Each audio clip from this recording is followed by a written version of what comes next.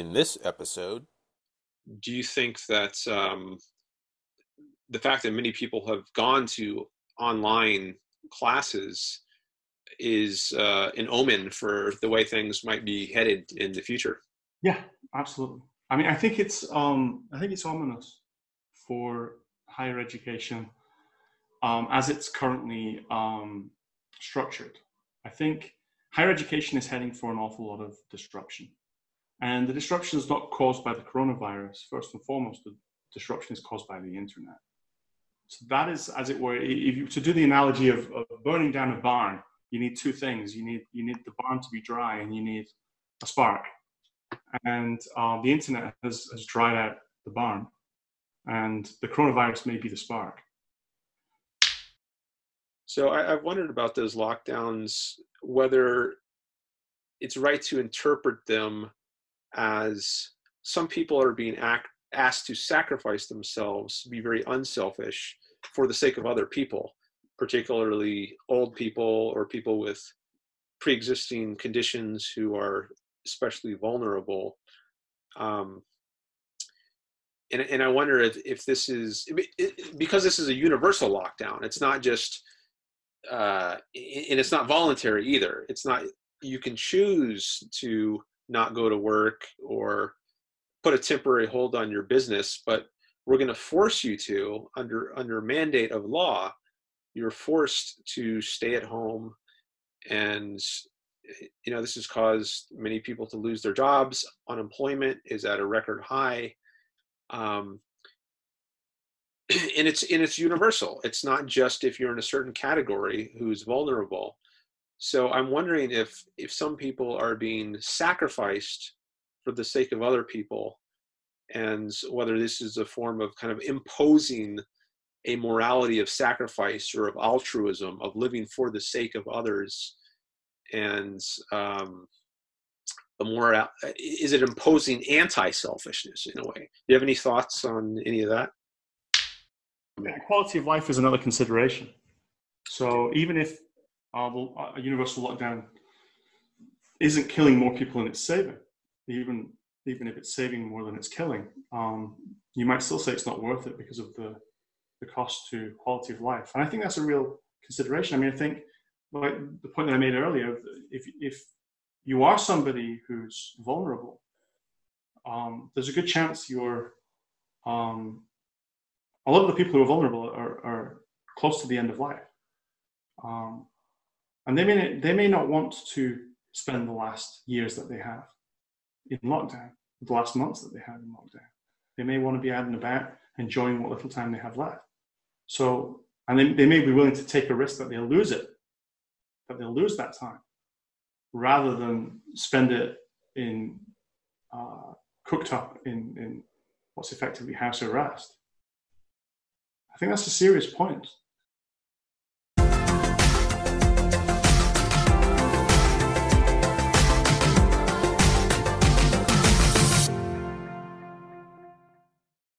Welcome to another episode of the Selfishness Project, where we explore the idea of selfishness. Today, I am here again with Professor Bernard Molyneux, a philosophy professor at the University of California at Davis. I spoke with him a few months ago in episode 20 about egoism, and he ended up using that episode in his Introduction to Philosophy class at UC Davis. And since that time, there's been this whole coronavirus pandemic. So I thought it'd be interesting to have him on again and discuss that issue and get his take on it, as well as some other issues, perhaps. But certainly, I would want to discuss some of what's been going on with the whole coronavirus issue. So, Bernard, welcome back to the program. Thank you for having me, Dan. All right, you're welcome. So, let's see. Since you're in higher education, maybe we'll start with that. A lot of places have closed, schools have closed, universities have closed, and they've moved a lot of their offerings online. And I'm wondering if how this has affected you. First of all, I mean, were you teaching a class while the pandemic was going on? Did you move anything online?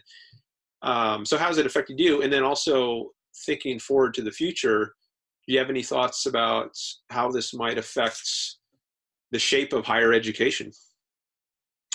So yeah, it did affect me. I was teaching a class, a big class. I was teaching a couple of classes, but I was teaching a very big class at the time that this really started to come in. I started to get some emails from students who were concerned about meeting in big lecture halls full of people.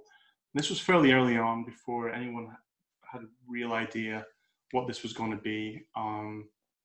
So people, the term lockdown hadn't entered the national vocabulary. But after a couple of classes, I started to feel a little bit sick, maybe just coincidentally. But I remember going through this debate in my head about whether or not I should go in. And you have this thought where you kind of, well, you don't really want to go in. When you feel a little bit sick, you feel like taking the day off. But there's always this kind of balancing act against your sense of duty, where you feel like, wow, is it really bad enough that you should take the day off, or should you go in and teach the classes? And it occurred to me that students were probably thinking the same thing. And that when you've got a number of people who are all thinking that at a time when certain people are going to be risk averse, and they're going to miss the class, and certain people are going to be more stoical, I suppose, or I don't want to say risk seeking, but they're more risk resilient. They're less concerned with risk. And I ended up canceling the class and canceling all further classes and moving to video lectures. And it was at the time that I did that, I thought that I was people might judge me as overreacting or something. But it was just a judgment call. And then within a week, everyone was doing it. So the speed at which things escalated from no one really had this on their radar to everybody is closing everything was quite shocking. So it has affected me. This quarter is, I don't have any teaching duties this quarter, so I'm just on research and administration this quarter. So this is all stuff that can be done from home. But yeah, that's the answer to that question, yeah. I forget, did you have a second question? Well, just one thing about the timeline. So when did you first start canceling your classes, roughly? In terms of the absolute date now, I would struggle. I would have to look at a calendar. But it was maybe a couple of weeks from the end of last quarter. So I think I ended up doing about 2 weeks worth of lectures just by video. And so it was about a week before an awful lot of the voluntary lockdowns. It was kind of a cascade of voluntary lockdowns that weren't happening because of the government announcing rules, or state, local, or national government, but just because people had decided that it was prudent. And those all happened in quick succession about a week after I did it. So you know, the narcissistic part of my mind makes me think, oh, I got this whole thing going. I passed my classes, and the idea spread that this is what you should do. I was an early adopter. Yeah. Well, you are. And that's a strange thing, because I have very mixed feelings about doing it. I have very mixed feelings about the efficacy of it. My logic at the time was that it was justified on whether or not the pandemic itself, whether or not the virus itself was going to be highly contagious, very deadly, or not, because there was at least that idea going around that it was both of those things. And that meant that if I was requiring people to come to class, then people who were in the intersection of being risk averse and having maybe a pre-existing condition like asthma, so they were very justified in being risk averse. I felt that it might be discriminating against them not to have video lectures because they wanted to take more precautions. And so I thought, well, if I want to do the video lectures anyway to kind of cover for people who feel like they don't want to take the risk, I might as well just make the whole class a video class for the remainder of the quarter. Mm-hmm. So maybe it was around early March that you did that, because I think the official lockdowns were roughly mid-March. So if you did it a week or two before that, I think maybe around early March. Okay. So the other part of my question was the future of higher education. Like, do you think that the fact that many people have gone to online classes is an omen for the way things might be headed in the future? Yeah, absolutely. I mean, I think it's ominous for higher education as it's currently structured. I think higher education is heading for an awful lot of disruption. And the disruption is not caused by the coronavirus. First and foremost, the disruption is caused by the internet. So that is, as it were, if you to do the analogy of burning down a barn, you need two things. You need the barn to be dry, and you need a spark. And the internet has dried out the barn, and the coronavirus may be the spark.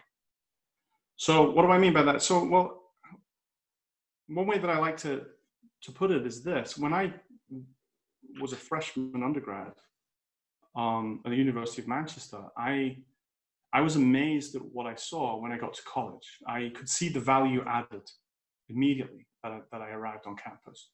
So not only did I have these lecturers, these professors, speaking about things that I was very interested in, but I'd never really been able to have many conversations with many people about before. But there was this huge library on campus, the John Rylands Library, and it just seemed to be this enormous repository of knowledge to me. All of these aisles filled with books, and the books seemed to cover every subtopic of every subtopic. No detail was too minute, and I remember feeling this palpable sense of hunger. I really wanted to read all of those books. I really wanted to know what was in all of them. And then, of course, there were talks, there were colloquia, and professors would come from around the country and would give talks, and I went to them. And again, this was something that I couldn't have got anywhere else. I've just come from a little town, where my local library has one philosophy book filed under psychology, and the rest of it is kind of Stephen King and Daniel Steele, and those are the rest of the books. And there's some non-fictions, but you get the idea. They're all kind of pop books, mostly pop books. And so to go from that to the John Rylands Library was quite something.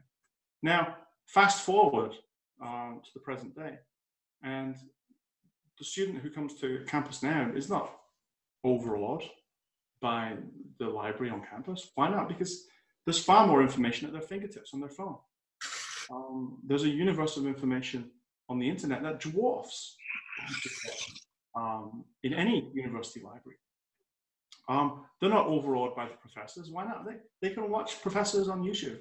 They can watch whole lecture series on YouTube. They can watch whole courses on YouTube. So it seems like the amount of value added by the campus itself now is not what it was.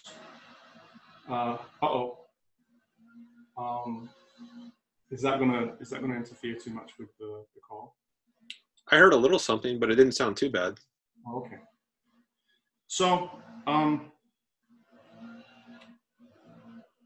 there's a question now about value added. Given how much a student can get at home on the internet for virtually no cost, what is the university system, and what is a campus-based university system adding in terms of value to the student's education? Now, of course, educating undergraduates is not the only mission of the university. There's also research. So that's a distinct question, but at least outside of STEM, an awful lot of the economics of the university are based upon teaching undergraduates. And if undergraduates aren't getting the same value for money, then one wonders what happens next. It seems that there's been a disruption in the underlying economics, which has not yet been felt fully in the way we do business in American universities. But I think that's coming. Now, the coronavirus itself, like I said, well, this is kind of a spark event. It's an event that could cause things to escalate rapidly. So you have the obvious fact that if we're going to teach our classes online for an extended period of time, people are going to start getting used to it, and people are increasingly going to ask, well, why are we paying all of this money to be on campus? Why is my son or daughter paying all of these dormitory fees? Why can't she live at home and study online? You know, what is the need to bring students to campus? And that question is going to have to be answered if the university system as it stands is going to justify the way that it does business. And if it can't answer that question satisfactorily, then there are going to have to be changes. Now, having said that, I don't know exactly how this is all going to shake out, but it strikes me that disruption is coming. I feel it's a little bit like when I look at the university system as it stands, I feel like I'm looking at Kodak or Blockbuster Video. There's something about, it feels as if it's behind the times. Things have moved on and it hasn't. And if it doesn't find a way to adapt, then it's in danger of sinking. I like the analogy to a barn being dry and then having a spark. That was pretty vivid. So I'm interested in how this, if you want to say anything about this, how this might affect you personally. Like, have you thought, oh, well, maybe if academia, at least the current model, is this a sinking ship of sorts, and maybe I should get off it now. I shouldn't wait till the last minute. Maybe I should find something else to do. I mean, are they going to be laying off a lot of professors because, you know, demand for actually in-person teaching is going to go down, so maybe they won't need as many professors. They can do more of the classes online and have one professor teaching more students. Have you thought about maybe are you going to stick with the university, or do you want to maybe consider some other options? So, okay, well, before we get to me personally, let me just address the question of are they going to lay off professors? So there's so many threads to this that it's difficult to get a clear picture. One way of simplifying the question is to ask, well, what is the service that the university provides? What is the educational service that it provides? And you can break that down very roughly into two halves. The first half is instruction, the second half is grading. So we give out knowledge, and then we test the knowledge that the student has absorbed, and we certificate it, we accredit it. Now, the first of those functions, it seems, can be taken over by the internet very cheaply indeed. One of the concerns here is that, well, look, if you've got a professor at Harvard who in effect can pass on the knowledge of a particular course to an unlimited number of students around the world, be it millions or billions, why do we need two professors teaching that course? Why do we need another professor at Princeton? Why do we need another one at Yale? Why do we need a bunch of them at the University of California? So that's one quite challenging question, and I don't know how to answer that, except by changing the topic to the second function. So the second function is grading, and you might say, well, look, okay, one professor at Harvard can broadcast that information to an unlimited number of people, but that professor can't grade an unlimited number of people, can't assess an unlimited number of people to make sure they've absorbed the information. So it seems like the initial defense of the existence of so many professors with respect to the educational function, I'm not talking about research at the moment. So the justification of having so many professors to teach undergraduates is probably going to shift to, well, we need them for grading. There's a number of problems with that argument. So the first one is, in an awful lot of American universities, especially research universities, the professors don't do the grading. The grading is done by TAs, it's done by teaching assistants. So it's not clear that we do need the professors anymore. We have a professor at Harvard to teach all the courses. We may still need an army of TAs across the country and across the world to do the grading, but we may not need the professors themselves. The second problem is that an awful lot of grading these days is done automatically, and more could probably be done automatically. So you can basically get computers to do the grading. Now, right now, that's limited. Computers are very good at grading multiple choice exams. They're very good at grading other exercises that are kind of answering from a drop-down menu or doing a kind of matching exercises and things like that. Maybe even drawing graphs on sheets in mathematics class, you can do that with a computer quite well. But writing a paper is not something, or I should say assessing a paper is not something that can easily be done right now using a computer. So one question is, well, will AI come in and take over that function as well? And how many years are we away from that? And I suspect that we're quite a long way away from that. So I don't see that happening anytime soon. But a different challenge comes from industry. So a number of companies, including Google, run their own tests. They give you a test to see whether you're good enough to work for their company, whether you have the kinds of skills that they need. One possible way this goes is that that could become widespread, with companies just generally giving their own in-house tests. And a second way that it could go, which is closely related to this, is that specialist companies could sprout up that specialize in providing tests for your company that you then give to employees to see whether they've got the skills. And then getting the skills is just something that the prospective employee does on their own, just by cruising the internet and looking for tips. How do I get a job at this place? What do I need to learn? What's the test like? Are there any test materials I can get? In fact, the companies that specialize in giving the tests for the companies can also, at the other end, be selling test preparation materials. So there's a business ready to go, really, taking over all of that stuff from universities. And when that happens, I think the damage to the universities could be severe and fatal.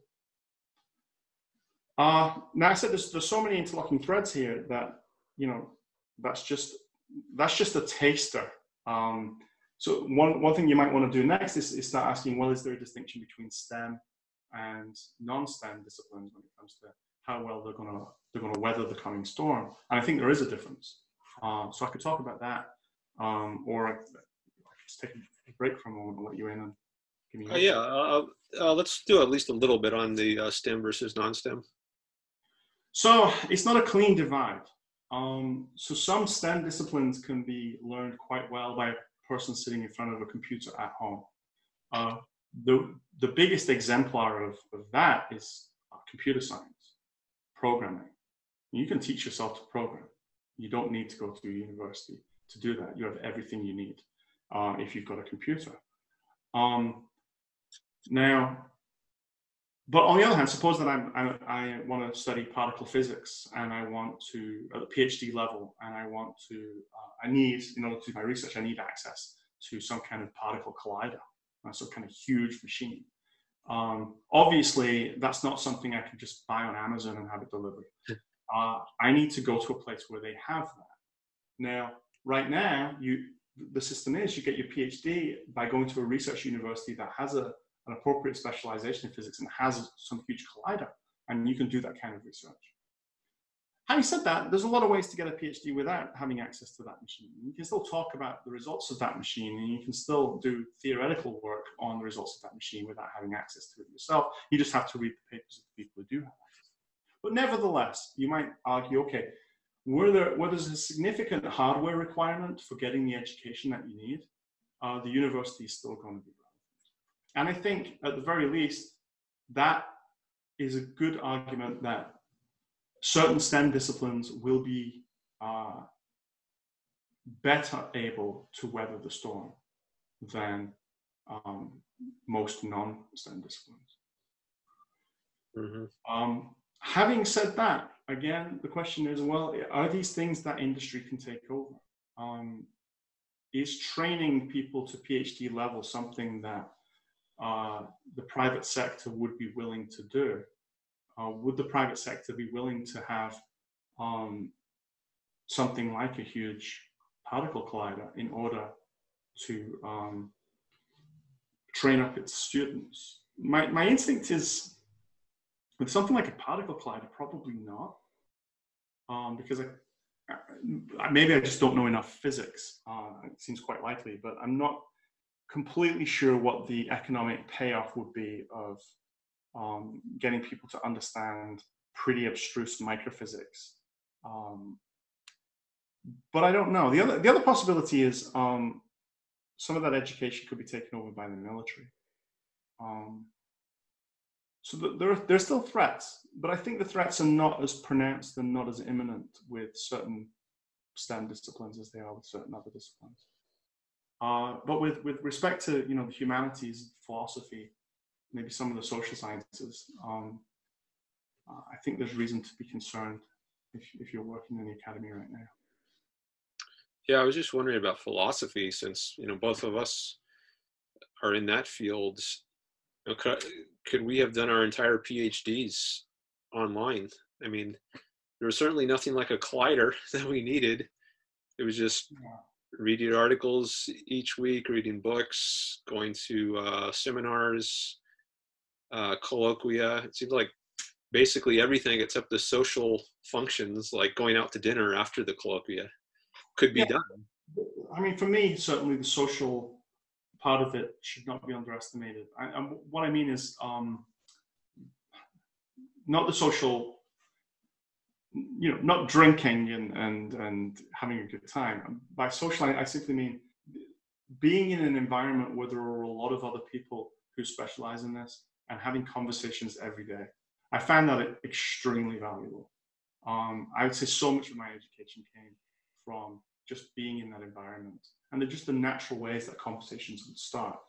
And you would discuss the material at a very high level in what was kind of a challenging and quasi-competitive situation, because you are in a situation where you don't want to say something really dumb and make a fool of yourself. So there's a kind of you're kind of having your feet held to the fire every time you do it. And yeah, I got an immense amount from that. Now, not every PhD student learns in that way, or has the same experience, but I had that experience. And I don't know what you would say here, but you had a huge amount of interaction with me. We had a lot of conversations, and so I expect that probably played a big role in your PhD. So, and I do wonder whether or not this would happen. So it can happen in principle online. We can do what we're doing right now, but I'm not sure that it would happen organically if you moved the whole system to a remote learning, because you have to set up an appointment. There's got to be a time when you Zoom. It's not the same as when I would just walk into the department and run into my office mate and I'd ask him a question about something I was thinking about, and then that was it. A 3-hour conversation ensues, and we both learn a lot. I don't think that kind of thing is going to happen quite as straightforwardly without a campus-based university. But I would like to distinguish between two things. There's, on the one hand, there's what would we lose if we lose a campus-based system. It may be that we lose a lot of good stuff. On the other hand, is the fact that we would lose that going to protect us from the economic winds? I mean, we can howl and complain that, it's not fair and we're losing so much. That doesn't necessarily mean that the ship isn't going to sink. The ship may sink unfairly. The ship may sink and be replaced with something worse. That's a distinct question from whether or not the ship's going to sink. And the problem is that I think that it's not, the argument for a campus-based university economically is going to have to be made with respect to undergraduate students, because those are the people who are coming in and bringing in large fees in large numbers that are keeping the economic situation the way that it is. If they start to desert, if they feel they can get a better, cheaper education elsewhere, or some better balance of quality and cost elsewhere, then that could undermine the whole system, even if it would be ideal for PhDs to all be in the same location. Yeah, I just want to second what you said about in-person conversations. I mean, thinking back to my experience in grad school, being able to have conversations with you in particular was awesome. I mean, that was the best part, and often they were spontaneous. We didn't set up an appointment, but we would just go out for lunch all of a sudden or something and have a great conversation, and I love that. And yeah, I think that would be much harder to do if it went all online. Maybe there would be pressures though. Maybe people would find ways, since they would be missing that, maybe people would come up with creative ways to at least somehow try to get some of that spontaneous value back. I don't know what that would look like, but that is a concern for sure. Yeah, I mean, I think I differ from you in my degree of idealism. I tend to think that people will come up with ideas, and the situation will often evolve in such a way that it will be incomparable. On the one hand, we lost A, B, and C. On the other hand, we gained D, E, and F. And some of those D, E, and Fs, I don't even know what they're going to be. I can't anticipate what ideas people will have. But I also think that there's a sense in which, things may evolve for the net better generally, but there are definitely individual losses. There are definitely certain features and factors of our previous way of life that when we lose them, we lose them. When we lose them, and maybe we lose them permanently, it really is regrettable. And there's nothing that completely replaces them. I mean, I guess one example that springs to mind is when I decided I wanted to become an academic, I thought I was going to be a certain kind of doctor, a doctor of philosophy. I didn't imagine that I would be on call. That's the other kind of doctor, right? That's the medical doctor who's on call. They got a beeper. Back in the day, they'd have a beeper, and they'd always have to be available. But what's happened is that there's an expectation now that I am going to be available almost all the time. That if a student emails me, they expect a response within 24 hours. And the world has kind of moved to this pace because of the technology, because it's become so easy to effectively make people contactable at all times. People are now expected to be contactable at all times. Even though there are really no emergencies in philosophy. Any questions that have stayed unanswered for 3,000 years can wait another 4 hours. But nevertheless, there's an expectation that new tech, which was brought in originally to make our lives more convenient, did make our lives more convenient. But the cost of that is people expect you now to have a more rapid turnaround for everything because you've been made more efficient, you've been made more productive. So what used to be a boon has now become an expectation. And I think there's a lot of things like that. As technology progresses, we become a slave to it in a certain way. It's kind of like the mouse wheel turns a little faster, and the mouse has to run a little faster. And that seems to be the way things go. So I think that there are going to be gains, there are going to be losses, and I think that what might happen with academia is there may be a wrecking ball, an economic wrecking ball, or there may be something less severe, but I certainly expect a lot of disruption. And I don't think it's going to care too much. The disruption is going to happen, even if we insist that campuses do all these wonderful things. Unless we can persuade undergraduates that they do wonderful things for them, so wonderful that it's worth the huge fees that they pay, I think that the whole system is going to have to be, is heading for a correction. I also wonder about, speaking of lots of interlocking threads here, there was this whole University of California strike among the graduate students. I guess it started a few months ago, and it started at UC Santa Cruz. The students, they didn't think they were being paid enough, and so they went on strike, and that kind of overlapped with the whole pandemic thing. But I'm wondering if this is another sign that something about the traditional academic model is outmoded or unsustainable, and it's just another spark maybe that's putting pressure on the traditional model. So I mean, you said the only thing we need professors for is to grade. If we've already got one professor at Harvard doing all the instruction, well, at least we still need people to grade. But if the TAs are doing the grading, teaching assistants, yet there's problems with them, they want to go on strike, but the university can't afford them, then now you're going to have a problem even with the grading. So do you have any thoughts on the whole, I mean, there's many aspects of the strike, but do you see that as another sign that maybe the current system of higher education is on shaky foundations? I want to answer that with a weak no.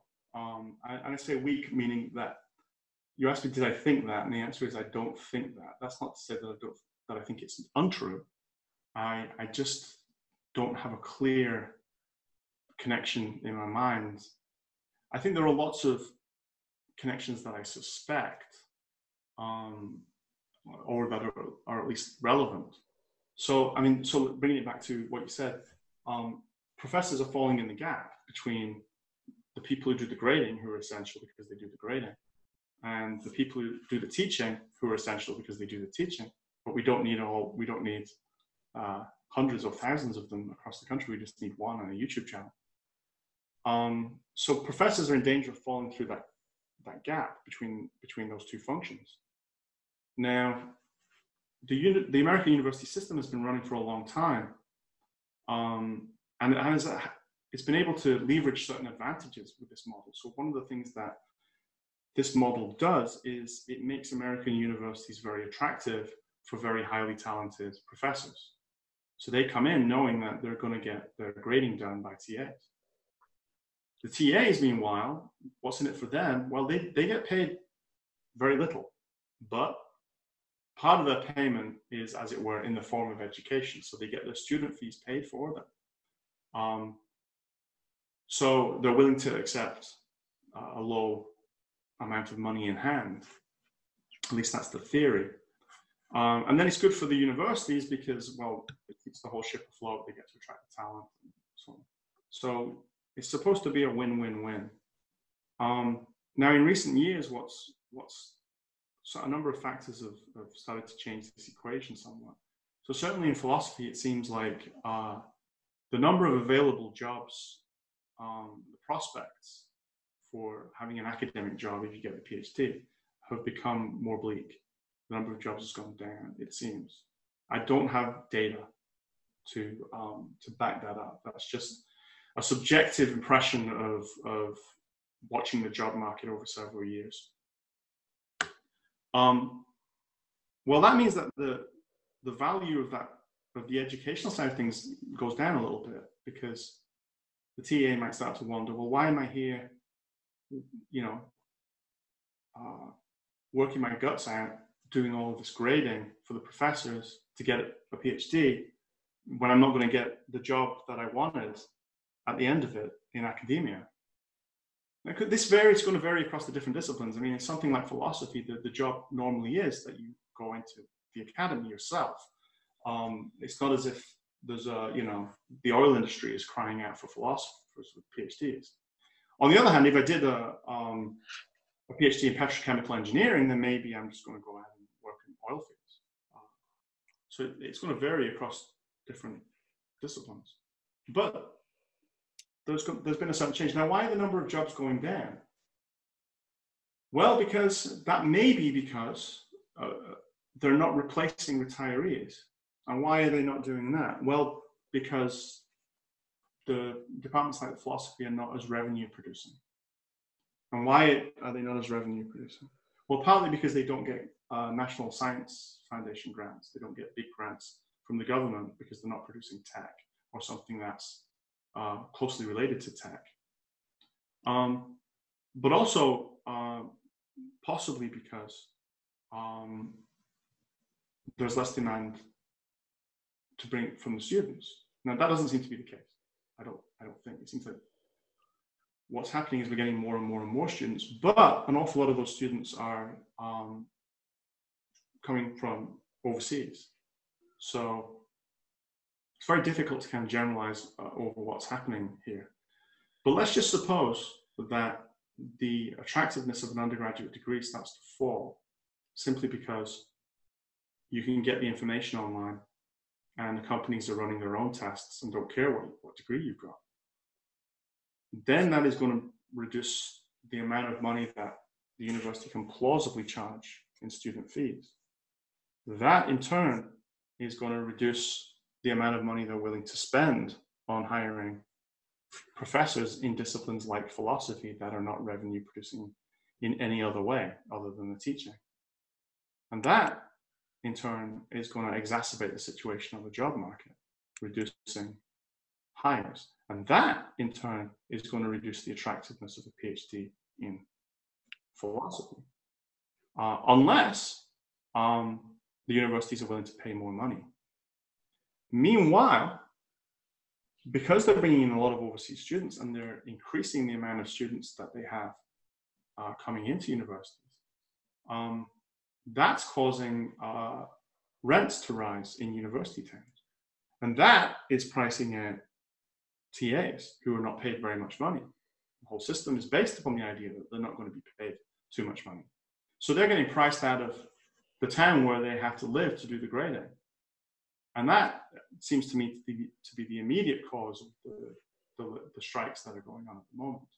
So I do think everything's connected, but I'm unsure of what's going up and what's going down at any particular moment in time. And there's an awful lot of variables that I'm probably not considering, but I do think that there are connections. One other thread I just thought of is the student loan debt forgiveness. It seems like there's been some pressure from from some quarters of the culture. I don't know if Bernie Sanders was calling for this, but for Elizabeth Warren to have student loan debt forgiven. I mean, if students can't even pay their tuition, then I mean, if it's turning out that students can't even pay their loans back, then I wonder if that means there are going to be fewer students in the future taking out loans because the loan givers know that they're not going to get the money back or something like that. And that might reduce demand from students. I'm not sure. But I wonder if that might also exacerbate the current model. If student loans get forgiven,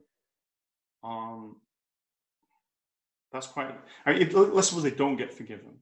If they don't get forgiven, then students are going to continue to take on a lifetime of debt in order to go to university.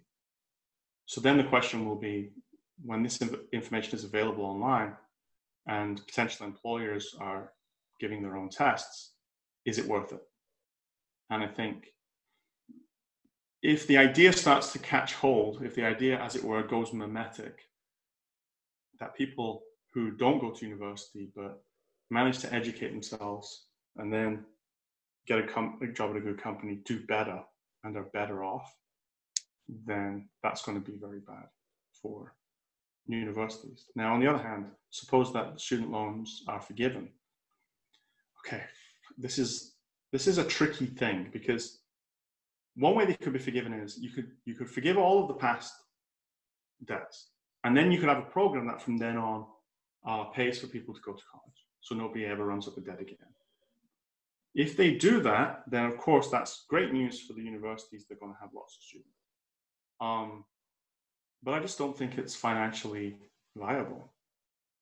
So the second option is, well, we just forgive all the debts, but we restart all over again. Again, I think that's good for universities because people will now go to universities thinking, yeah, I'll run up a debt, but it'll get forgiven in 20 years. There'll be another Bernie Sanders that comes down pike in 20 or 30 years and maybe 10 or 15 years who will forgive. So I won't be paying this for the rest of my life. So once that happens, people will start expecting it to happen again. I mean, it's kind of like the same problem that we have with these companies that are too big to fail and get bailed out by the government when there's a financial crisis. Well, the signal is you may continue with your unwise choices because if anything bad does happen, don't worry, the government will come and bail you out again.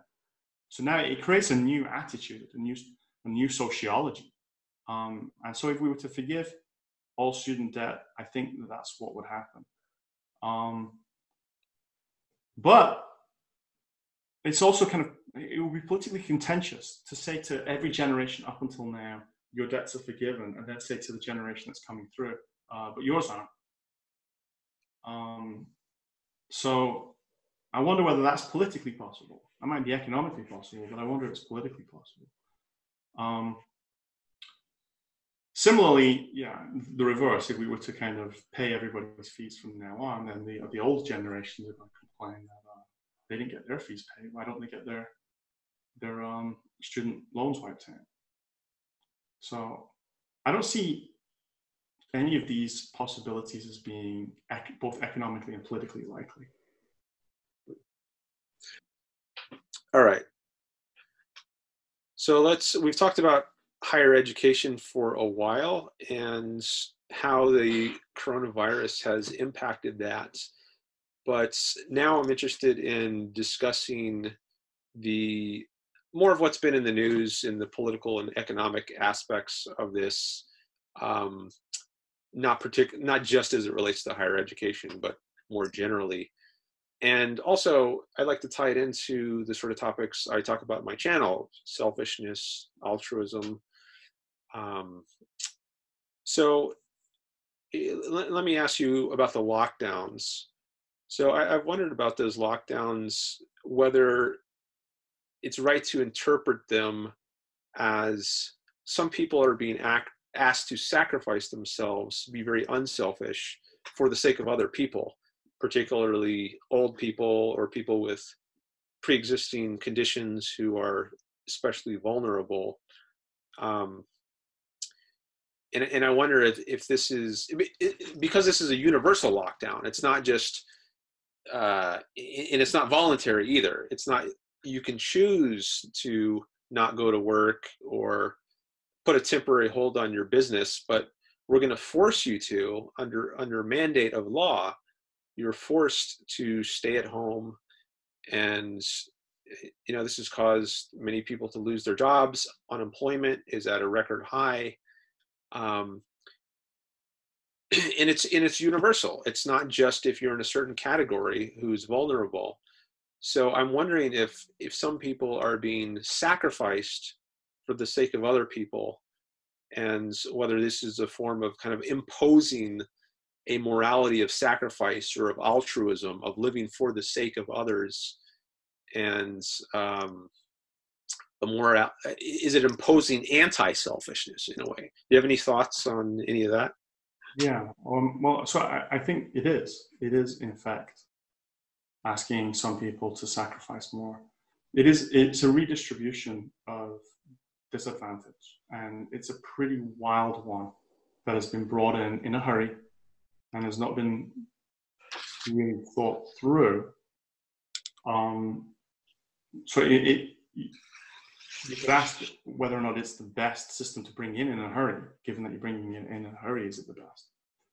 I'm not sure it's the system we would choose if we had thought about this long enough. And one of the things that's actually quite surprised me about this whole thing is the extent to which it seemed to catch everybody off guard, despite the fact that very learned people have been saying for years that there's going to be a pandemic, despite the fact that we've had many warning shots with respect to the SARS virus, Ebola, MERS, none of which quite went global, but they were rumbling, they were tremors, if, by analogy with seismic geology. So it's surprising to me that there didn't seem to be a plan in place, and that governments around the world have been hurriedly making things up. Okay, but so there's a question about whether or not this is the best plan and so on, but what it seems to me definitely to be is it's a redistribution of disadvantage. So that's to say, you just let the virus rip through the population. There are a certain number of people, there are a certain type of people who are going to get hit the hardest. The demographics that are going to suffer the most are going to be old people and people who have pre-existing conditions. And what you're doing is you're imposing this lockdown. You're now imposing a heavier penalty upon, for example, people who are self-employed, especially in kind of retail or in service industries. You're imposing a heavy penalty on them in order that people who were previously quite highly likely to get it and be very badly affected by it have a smaller likelihood of getting it and being badly affected by it. In particular, you're hoping not to overwhelm the emergency services. So you're redistributing bad luck. And insofar as you are doing that, and insofar as the government is doing that, I would say yes, it's forcing people to make sacrifices for the good of others.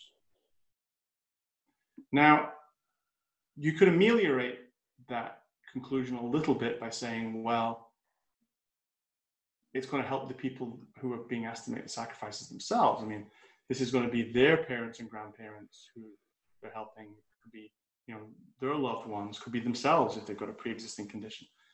You know, not to mention the fact that if you fall over and you're in an accident, you're in a car accident, let's say, and you need emergency treatment at the hospital, and you can't get it because the emergency services are overwhelmed by the coronavirus, then that's bad for you. So you're helping yourself in that regard as well by playing along with these measures. But I think even if you factor that in, it's nevertheless going to be a redistribution of disadvantage. There are some people who are going to suffer a lot more because of the lockdown than others. And there are people who would not have suffered as much or nearly as much had there not been a lockdown. So those people are sacrificing more than the ordinary person for the greater good, assuming it is for the greater good. You mentioned that you would, the car example, if you get in a car accident, then was the idea that you were less like, if the hospitals are overwhelmed because of so many resources are being devoted to the coronavirus, that means that you who get in this car accident are less likely to be able to get the treatment you need. So the way that the policies are being maybe favoring, is the way to put it, favoring people who get this coronavirus, it's also sacrificing the people who are getting ill from other sorts of conditions, like being in a car accident. Was that? No. I meant it the other way around. I meant to say, look, if we just let the virus rip, then there's going to be a period in which the emergency services are overwhelmed. There will be simply too many cases of coronavirus and too few staff to take care of all of them. And if you were to get in a car accident during that moment, you would also find yourself unable to get the treatment you need because the services were overwhelmed by the coronavirus cases. So, by flattening the curve, this is the plan, by introducing social distancing measures and lockdown, the idea is to stop the curve from spiking so high that the emergency services are overwhelmed, and to keep it relatively flat. Of course, the downside of that is it's going to make it longer, but that's a different issue. So I see. So your idea was you would be helped by the flattening of the curve, even if you weren't suffering from corona, but you got in a car accident. yes. Okay. And moreover, you can make the case that, well, you're also helped by the coronavirus, even if you don't have an accident, because you at least know that if you did, you will be taken care of. So you have all the psychological benefits of a safety net, even if you never actually need it. So I'm just saying that would ameliorate the point that some people are sacrificing for the good of others. At least they'd be getting some good from it. But I don't think it's not going to change the fact that this is going to fall unequally across the population, that some people are going to be harmed an awful lot. They're going to have to sacrifice an awful lot for this. I mean, like right now, for example, I'm not sacrificing very much. I'm at home. I can still write papers. I can do my research. I can do my admin. I still got my job. I still got an income coming in. And so I'm not one of the people who is being asked to sacrifice a lot. But if somebody who works as a hairdresser or a barber, that they have to close down, that's their income stream's gone, right? They can't cut hair anymore. Their income stream's gone. I suffer a little because I can't get my hair cut, but they're suffering much more than I am. So that person is bearing a lot of the brunt of this. So they're making a relatively large sacrifice, and it's unequal. As I say, it's ameliorated somewhat by the fact that they get some of the benefit of it, but that doesn't change the fact that we all get that benefit, but they're sacrificing more.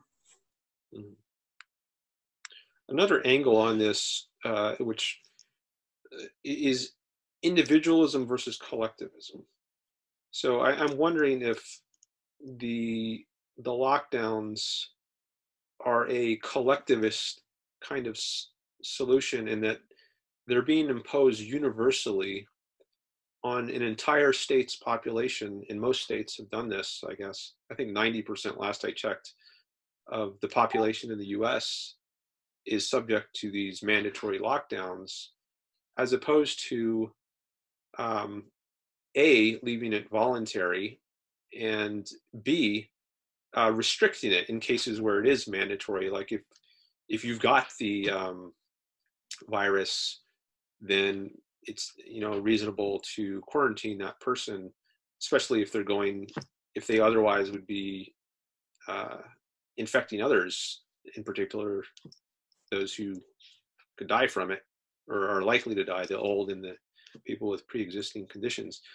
So I'm wondering if in a more individualistic approach would be let people decide for themselves, given their particular circumstances, whether it makes sense for them to stay at home or socially distance, physically distance, as opposed to what might be called a collectivist solution, where you just uniformly put everybody into one category as dangerous or as susceptible to danger, kind of one size fits all solution. So I'm wondering if collectivism is a proper way to think about about these universal mandatory lockdowns, as opposed to an individualist approach. Does that sound like a correct way to think about it? I find the question quite difficult to answer. So one issue that I have here is, look, even if you have a set of rules that go as follows, that people who have the disease must be quarantined, people who are vulnerable must be quarantined, everybody else use your discretion. You say, well, is that more individualistic? I'm not sure. I'm not sure because the first reason I'm not sure is because it seems to be coming from a collectivist place. The motivation seems to be collectivist, nevertheless. So we're asking, what is the best for the whole? And we're coming up with some set of rules, and the idea is, this is what is best for the whole. And that's still a collectivist set of rules, even if they're applying the rules differently to different demographics. There are different rules for different demographics. Nevertheless, it's coming from a place where society is being managed from the top down, And, if you're in that group, you need to be in this line. If you're in that group, you need to be in this line. That still seems to have quite a powerful collectivist element to it.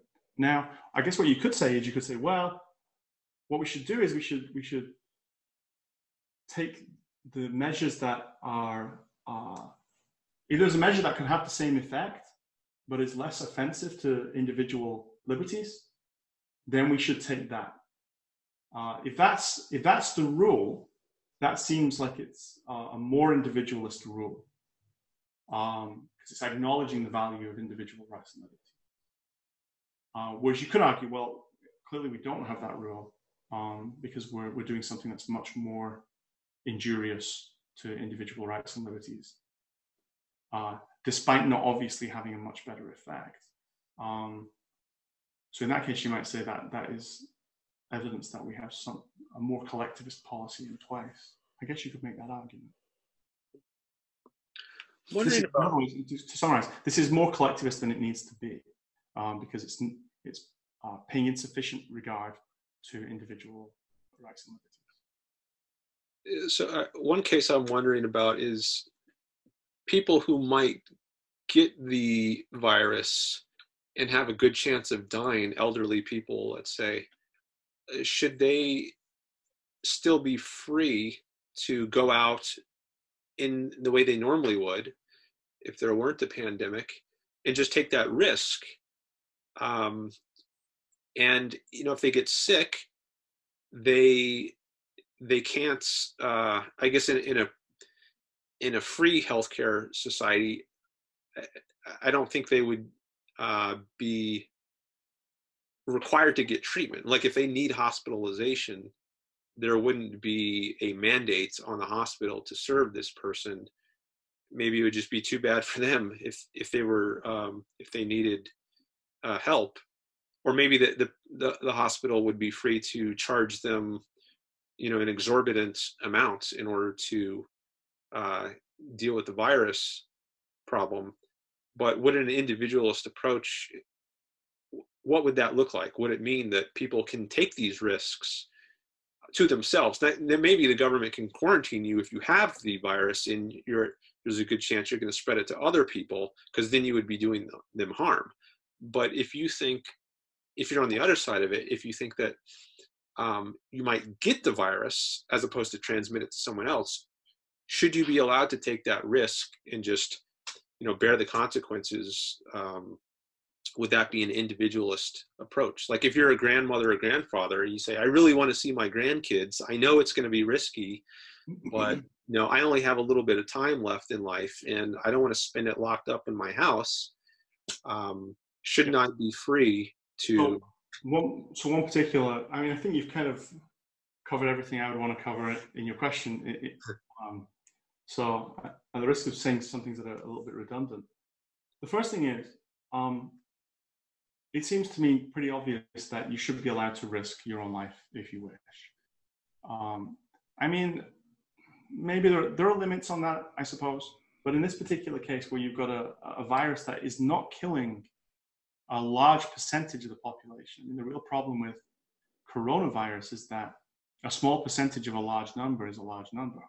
So you're going to get a large number of deaths, even though it's a small percentage. So if you're an individual, the average person has got probably more than a 99% chance of surviving the coronavirus if they get it. It looks like the death rate is below 1%. So let's just assume that it is. Let's assume that it's 0.9, which makes it significantly more lethal than the flu, or the average flu, I should say. But in that case, it means if you get it, you've got a 99% chance, 0.1% chance of surviving it, if you're just a random person. Given those odds, you might think it should be up to me whether or not I go and take a risk with myself. Added to that, even if you're in a particularly vulnerable group, so suppose that for whatever reason you only have a couple of years left to live. You're either sick or you're very old, and by your best estimation, you've got about 2 years left. You might think to yourself, I don't want to spend the next 2 years in lockdown, right? This is all I've got left. And so I'm willing to take a risk. What are the percentages? And it turns out the percentage that you'll survive is about 85%. There's a much bigger chance of dying if you get it. It's 15%, which is kind of like Russian roulette. It's about 1 in 6. In that case, you might think, you still might think, yeah, I'll take the 15% chance that I die, because I will be losing 2 years, rather than lose the 2 years anyway in a way by spending them on lockdown, where I lose them as 2 valuable years, even though I don't lose them as 2 years per se. You might rationally take that choice, and I think people should be allowed to rationally take that choice if I've characterized the whole situation. But I haven't, and this comes back to the other thing that you raised, which is that when I take a risk, I risk others, and it seems practically impossible to eliminate that. How? Well, if I go out and I catch the virus, right? True, I can then self-quarantine, a responsible person, and make sure nobody gets it from me. But if I get really sick, then I have to take a hospital bed. And if I take a hospital bed in a city where the emergency services are overwhelmed, as New York seems to be at the moment, then if I get the bed, I am effectively removing a bed that someone else might have had. So my decisions are affecting other people. So that might be a justification that the government could use for imposing lockdown upon me, even though I would prefer to take my chances with the Reaper than suffer it any longer. Yeah, maybe those people, they could just sign a waiver and say, look. Yeah, that's right. You have that in your question. Unfortunately, I don't think that is feasible in the kind of society we live in. We just don't have the kind of legal edifice that... Did I start this sentence with unfortunately? I'm not sure it is unfortunate, but it nevertheless is the case that I don't think there's any precedent for that kind of a waiver. There's nothing like it in law, and we wouldn't be able to get something like it in law in a hurry. But this idea that, yeah, I waive my right to be treated because I am taking a risk. In theory, we could do it, but I just don't imagine that ever happening in a society like this one. I mean, it's a bit like the Merchant of Venice, you know. So there's the Merchant of Venice.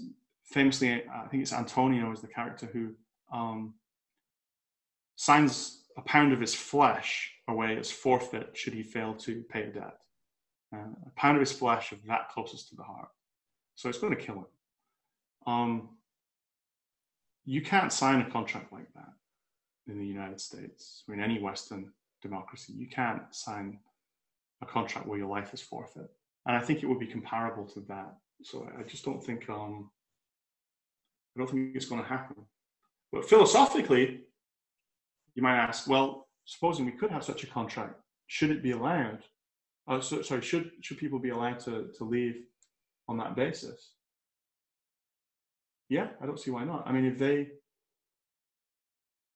they waive their right to treatment, and we can be assured that if they caught it, so, you know, everybody's running around with a test on their hands that tells them the moment they catch it, so they can immediately self-quarantine. So given these hypotheticals, we just want to isolate the question of rights. But in that case, yeah, I think they should be allowed to just do what they want. So let's bring it to a case where what we would like ideally and what we can have pragmatically are not the same. So even given that I have individualistic instincts that lend me to the view that if you can control for your harm to others, you should be allowed to do what you want.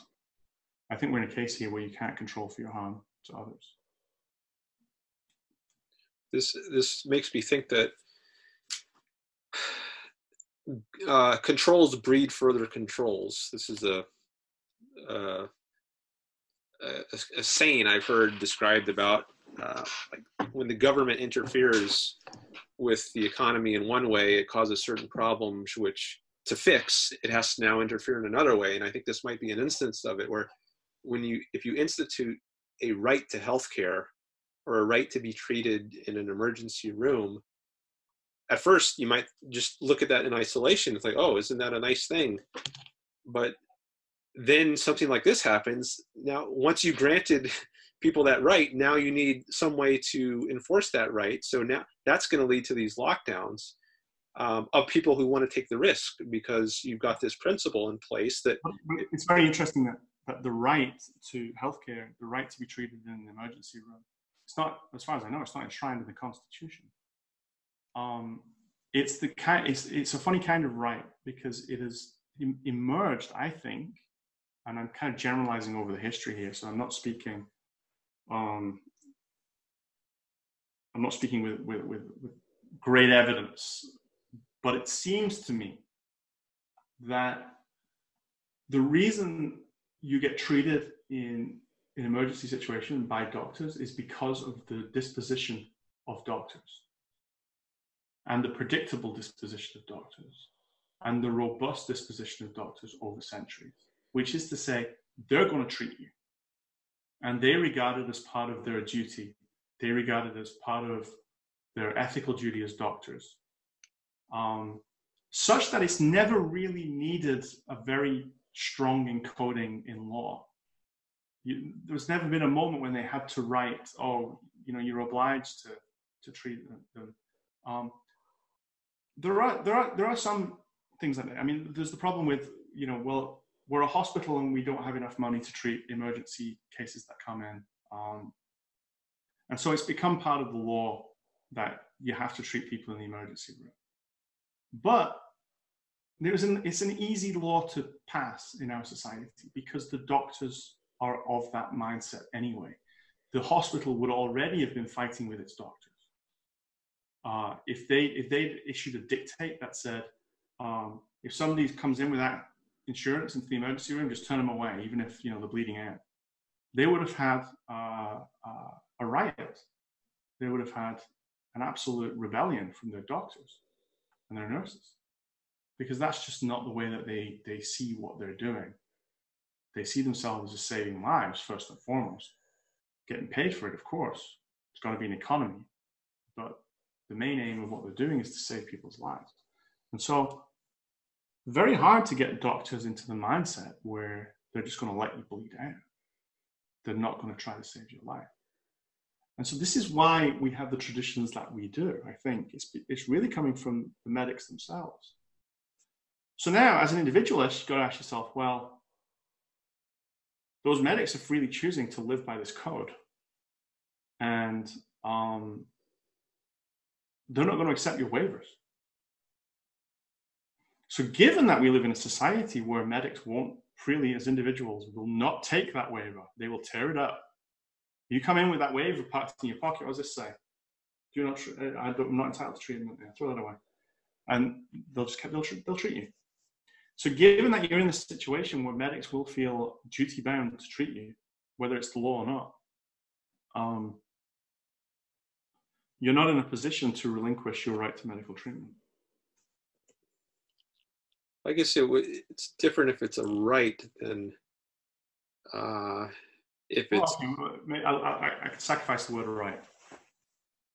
But you are going to get treated. And there's no way for you to you are going to get treated if you come in first. And so you're going to get a bed if you come in first, which means that you're going to exclude a person from a bed if they come in later on and all the beds taken.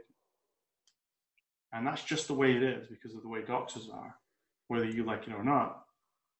So given that doctors are going to react like that, you're not in a position to actually waive.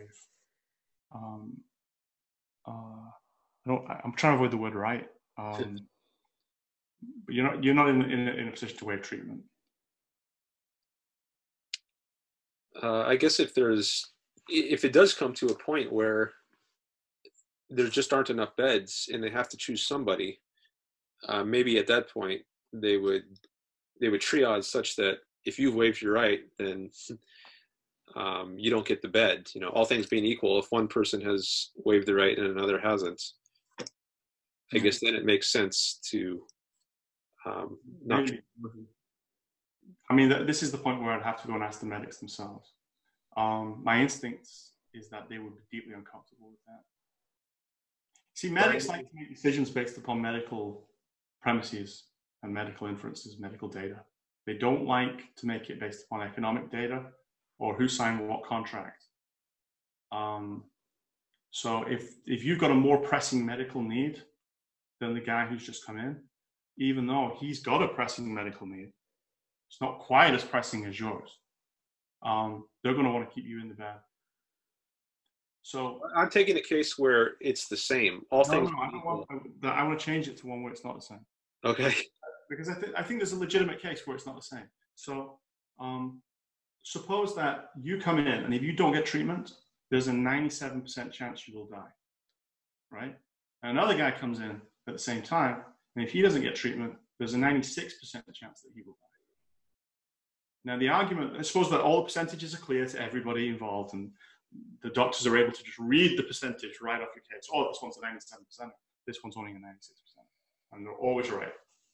Then they're going to want to give the bed, if there's only one bed, they're going to want to give the bed to the 97%, not to the 96%. Why? Because the 96% has a 4% chance of surviving. So it's better to treat the 97%. You're going to get a better percentage overall, all else being equal. That's what they're going to want to do. Now you've got your waiver. Well, I waived my right to treatment. Well, now they're going to ask, okay, you're forcing them to make the following decision. Should they overturn the medical need in this case and give the bed to the other person, even though that person is only has a smaller chance of dying? Should they give it to them in this case? And I think that's just it's one of those decisions that's difficult in the sense that you don't even know how to make progress on it. I guess one way is you just say, well, they signed the waiver, tough luck for them. Well, what if the next guy who comes in only has a 1% chance of dying? You know, this is kind of hypochondriac who comes in, right? Can hypochondriac say, oh, I need that bed over there because that guy waived his right, even though he's got a 97% chance of dying. He's waived his right to a bed. I said the hypochondriac and 1%er. You could do those cases distinctly. So the 1%er comes in and says, I've got a 1% chance, so give me the bed. And another person comes in and says, well, I think I've got a 1% chance. Give me the bed. I mean, it seems weird to give the bed to the hypochondriac just because the person who's dying waived his rights. Mm. What would triage work like in that situation? I guess I'm thinking maybe these cases you're talking about are less of an actual issue that are causing problems than cases where, I mean, I've heard people abuse the emergency room. They come in with a cold, or I don't know if something that mild, but some things which don't really, they're not emergencies, but they know because it's the law that they have to get treated. If they come into the emergency room, they can't be turned away. People take advantage of that. I mean, it's like any good, really. It's I guess a principle of economics. You lower the price, you increase the demand. Well, if you reduce the price of medical service to zero, then you're going to have all kinds of people coming in and taking advantage of that service, which is slowing them down from being able to help with genuine emergencies. So I think it might be more that kind of consideration that's causing problems in emergency rooms in these kinds of cases. I don't think it is. I mean, quite apart from that, the problem is that if we allow the virus to rip, according to many models, and the models that governments seem to be listening to, the emergency services will be overwhelmed. You're going to get a short-term spike. You're going to get a spike in the near term that's going to be way above what the emergency services can handle. irrespective of whether there are people coming in because, you know, they stubbed their toe. Which, by the way, I expect they won't. Because I'm not going to go into a disease-ridden emergency room with a stubbed toe. I'm going to find a different way to deal with that, even if I was ordinarily disposed to get free treatment. Yeah. I guess I'm thinking of the like these kids, these college kids who were during spring break, they would have these massive gatherings, and I guess people were critical of that. They were just totally ignoring social distancing. Now, if the virus started to rip through them and they started going into the emergency room at a time like this when you know, the coronavirus is already overwhelming, well, assuming it's overwhelming certain hospitals, I think the doctors then would have to, I guess given the laws on the books now, they would have to treat these people, even the irresponsible ones who were ignoring all the guidelines. And maybe if they were able to triage, or to the extent they're able to triage, it seems reasonable that they might want to treat the people who are acting more responsibly first, or at least charge a lot more money to the people who are not acting responsibly. But that kind of discrimination is not possible when you have this right to treatment in an emergency room. Or at least I don't know that it's possible, but it seems like maybe it would be a good thing if it were possible to treat people on a more individualistic basis, to go back to the idea of individualism versus collectivism. Instead of treating everybody the same, regardless of their circumstances and the way they've been acting, if it were possible to treat people in a more individualist kind of way, that seems like that would be a good thing. Well, I mean, I can see upsides to it. I can also see downsides and problems to it. I mean, even so, your principle of responsibility that people who have been irresponsible should be put to the back of the line. It's complicated by the variable of maturity. So presumably you wouldn't think this was the case with a 7-year-old.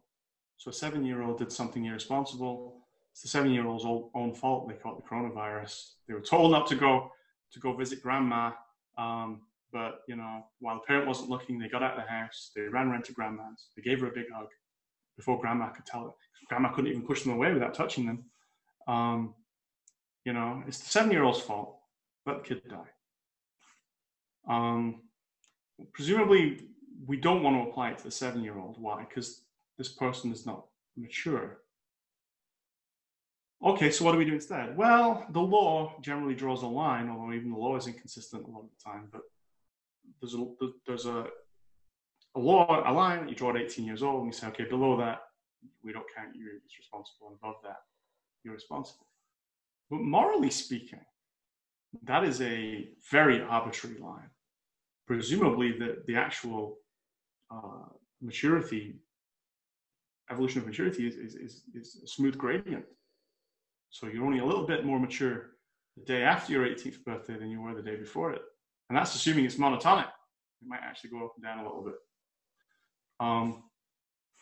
So when you see 18 and 19-year-olds on spring break, you know, you think they're immature, right? We're going to let them die? Is that the right punishment at that point? I don't feel that is the right way to reason about this. Well, I mean, to compare apples to apples, let's take two 19-year-olds, one of whom was responsible and one of whom was not. Mm-hmm. If you've got limited hospital capacity, and you can only give one bed away, then does it make sense to give it to the one who was acting responsibly? Yeah, I mean, I think you can potentially do this if you control every variable, so that we have a nice clean case. Then you could say, yeah, it should be determined in order of who's been behaving more responsibly. But that's a very pure philosophical situation and not pragmatically useful. Because all it really does is it tells us that responsibility is at least a tiebreaker after every other factor has been brought in. It might be more than a tiebreaker because we haven't decided how it ranks with other factors because we equalized everything. So we just don't know whether it ranks more than other factors. Once you start to bring in the other factors again, that clean situation goes away. So suppose you've got a bed between a responsible man who has 6 months left to live, 6 months to a year left to live anyway, because of his pre-existing conditions. He's got a cancer diagnosis. There's nothing they can do about the cancer. He's got 1 year left to live. He's been very responsible about the coronavirus because he knows that he's in a high-risk group. But he got unlucky anyway and he caught it. He really wanted that last year, but it looks like if he doesn't get treatment, he's going to die. Case 2, you got a 19-year-old who was partying on the beach, caught the coronavirus, and also is going to die if he doesn't get treatment. But if he gets treatment, he's looking at another 50, 60, 70 years of life. Do we decide for the more responsible person in that scenario? Even though that person would only be losing 1 year? Or do we decide, well, I'm going to give the kid a break because he's got so many more years to lose? So I think these factors make these kind of decisions very hard. But whether they've been responsible, so the first thing you do is if you put this whether they've been responsible factor into play, you're asking doctors to make that judgment and then to weigh that judgment, to weigh that factor against all the other factors. I think it's just an impractical burden to place upon medical staff. I mean, here's another thing as well. This is just to get it more philosophical. Suppose that we've got two cases, two 19-year-olds, one of whom is socially very popular and the other of whom is socially very unpopular. The socially unpopular one has practiced effective social distancing methods. Why? Well, because that's the way he lives. He doesn't mix with anybody anyway on the best of days. The other one has been partying with friends. Well, was the person who wasn't partying more responsible? Or were they just doing what they ordinarily do? Were both of them just doing what they ordinarily do, and one of them just happens that his ordinary behavior is less likely to catch the coronavirus, even though they both ended up catching it? Because in that case, it doesn't seem like there's a moral argument for why both of them doing what they want to do, one of them should be favored over the other. And then the problem is, well, there's a gradient between those cases, right? Because the person who, suppose we have a third case now,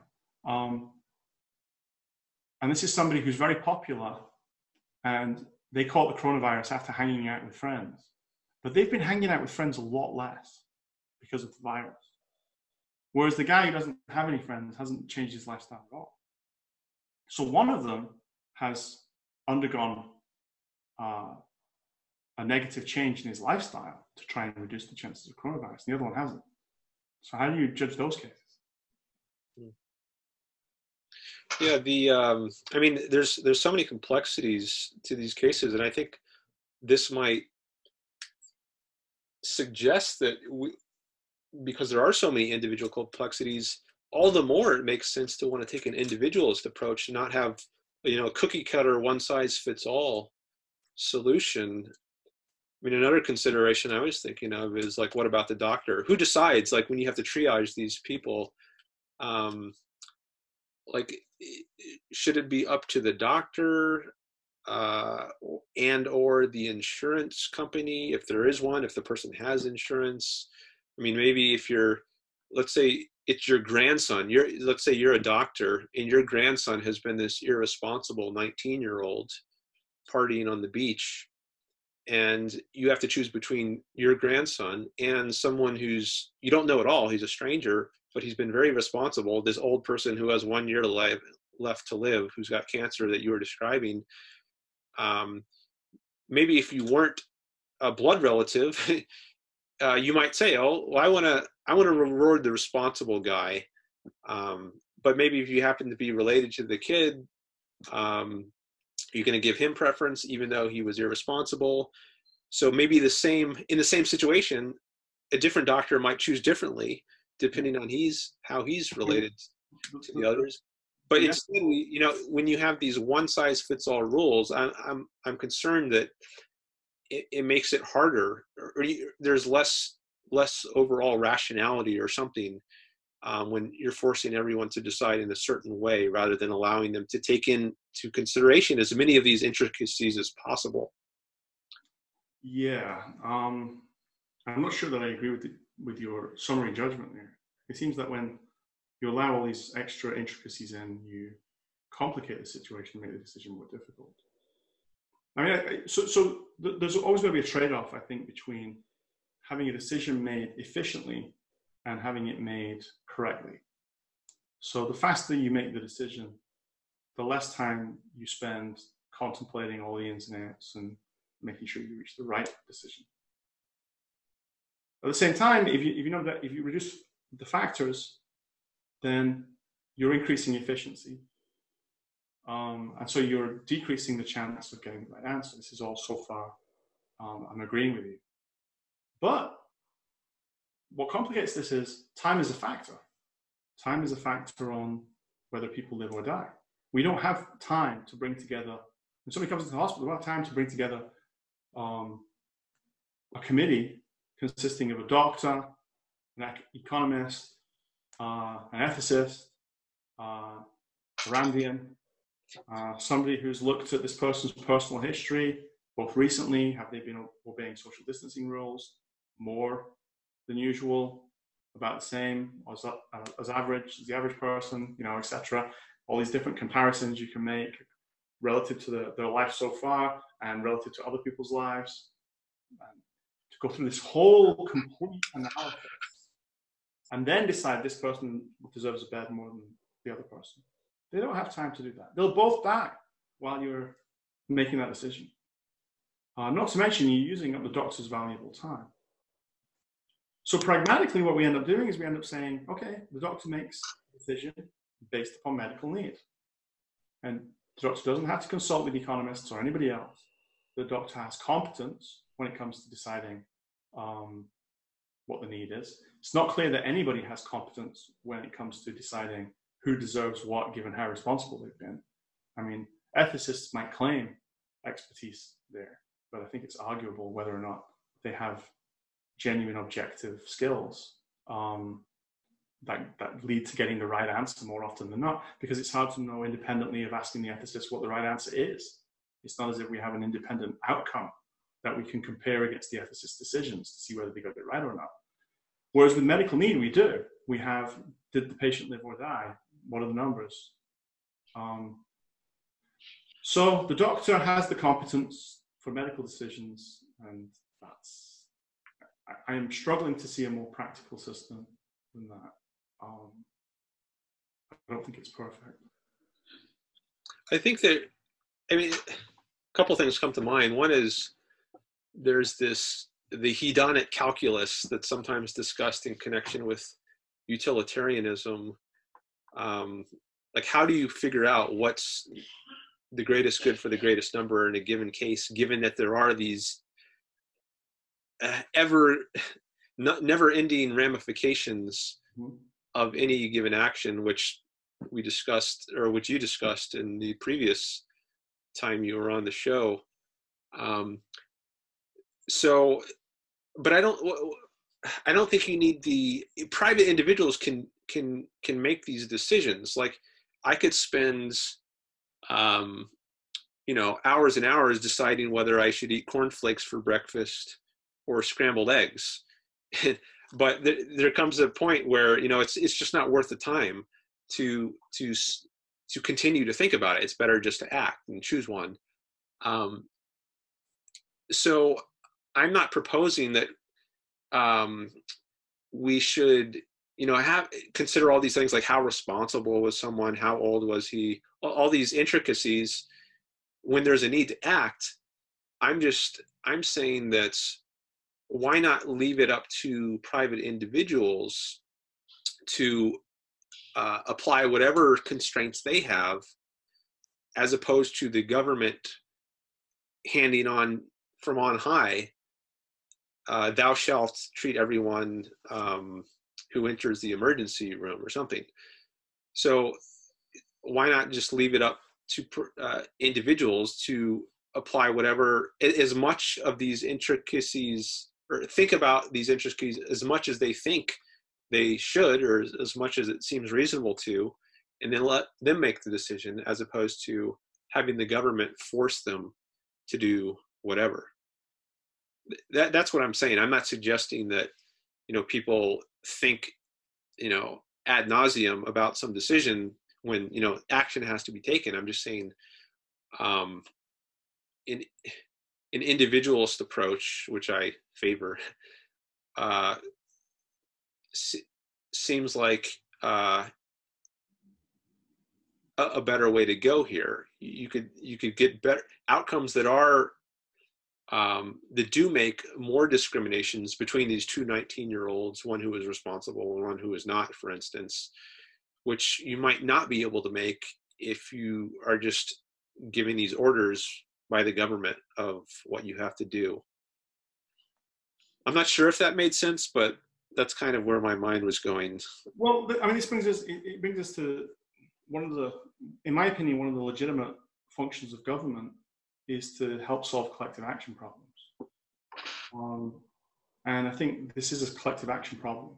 So we have a problem here where, look, I may wish to behave a certain way for the common good, but there's no use me behaving well for the common good unless everybody else also decides to behave the same way. It's only by behaving as a collective that we're going to get the common good. And so that's a place where I feel like, oh, then it's a good thing for the government to come in and impose a rule. So let's get away from the coronavirus for a moment. Let's deal with kind of simpler cases. So there's the famous case of the prisoner's dilemma, where the best outcome is that you and I both cooperate. But the best outcome, given that you cooperate, best outcome for me, comes if I defect. Right? So there are lots of situations like this that you can dream up. I'm going to buy something. We're doing a drug deal, let's suppose. We're trading something illicit.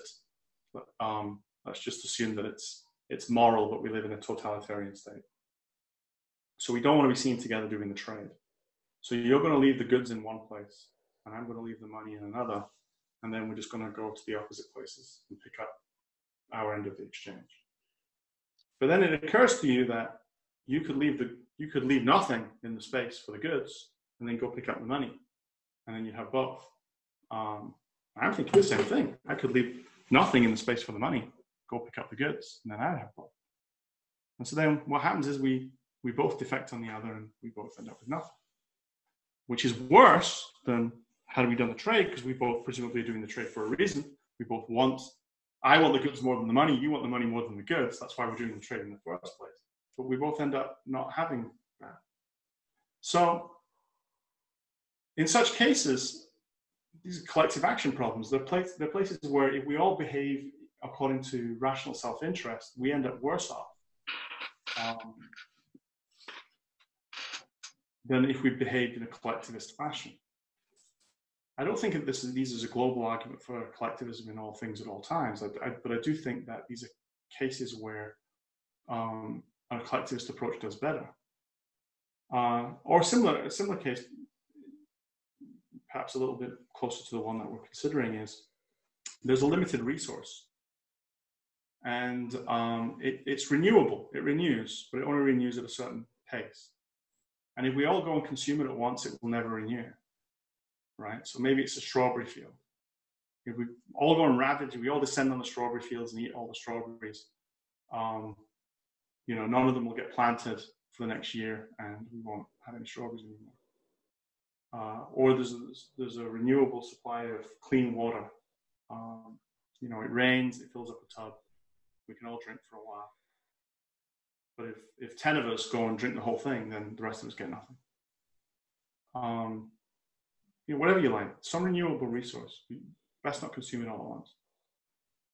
So we could all individually decide how much of it we want to consume, but the problem is, it's always nice to have a bit more than your share. And so how do you stop everybody going taking more than their share, and then some of us don't get a share at all? Well, it seems hard to do it on an individualistic basis, because whatever share you take, I'm better off taking more. So if you're obeying the rules, if everybody's obeying the rules, right, then it won't do any harm if I take a little bit more.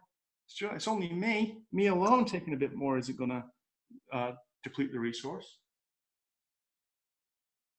If on the other hand, nobody else is following the rules, then I might as well take more than my share, because otherwise, you know, who knows when I'll get it again. But then if everybody thinks like I'm thinking, then we're all going to take more than our share. Well, we're all behaving rationally. So these cases like this, it seems like the individualistic approaches don't do so well. And these are places where the government comes in and says, okay, now it's a rule that you only get a certain amount, and anybody who breaks the rule gets punished. And the coronavirus outbreak seems like a similar case. It's like we need everybody to behave, or at least a huge number of people to behave a certain way if we're going to flatten the curve. And letting people do that, they're in the same dilemma as before. If everybody else is following the rules, it doesn't matter if I go out and go do whatever I want. I can ignore the lockdown and there won't be any big problem. If, on the other hand, nobody else is following the rules, and I might as well go out. And everywhere in between, it seems like I'm not going to be the person who makes the big difference that's going to turn this from a successful strategy to an unsuccessful strategy. So I might as well go out and then have all the benefits of freedom and still enjoy whatever benefits is being produced by the population as a whole from the lockdown. Each person is in a situation where they're rationally better off breaking the rules. This is reminding law. You need to increase the costs of breaking the rules. This is reminding me of the example from our previous episode about the playing the boombox in public, and I think we were discussing whether, you know, how is it compatible with self-interest to not blare your music while you're going down the street. And I tried to make a case for that, and I think I would want to do something similar here with these kind of the prisoner's dilemma, for example, and these sorts of collective action cases you've been describing. If you consider the long run consequences of acting in a certain way, you see that it is actually in your self-interest to act in some way that out of context might seem irrational, but in context, taking into consideration all the consequences, it does seem rational. So if that's right, then I'm not sure it would be correct to say it's a collectivist solution works best here, better than an individualist solution. It would just require having a more thorough or nuanced or all-encompassing notion of what individualism consists of. Just like I was arguing before, if you have a more robust, rich notion of what selfishness or egoism consists of, you can see how that's compatible with not blaring your music. Well, let me see if I can, in that spirit, maybe I could try to make an individualistic case for the legal restrictions, legally enforced lockdown. So the idea is, well, look, what we want to do is we want to stop the people from individualizing the benefits of breaking the lockdown while distributing the risks. But that's the natural situation. The natural situation is If there's no law against me going in, we're just being asked to implement social distancing. There's no penalty if you don't.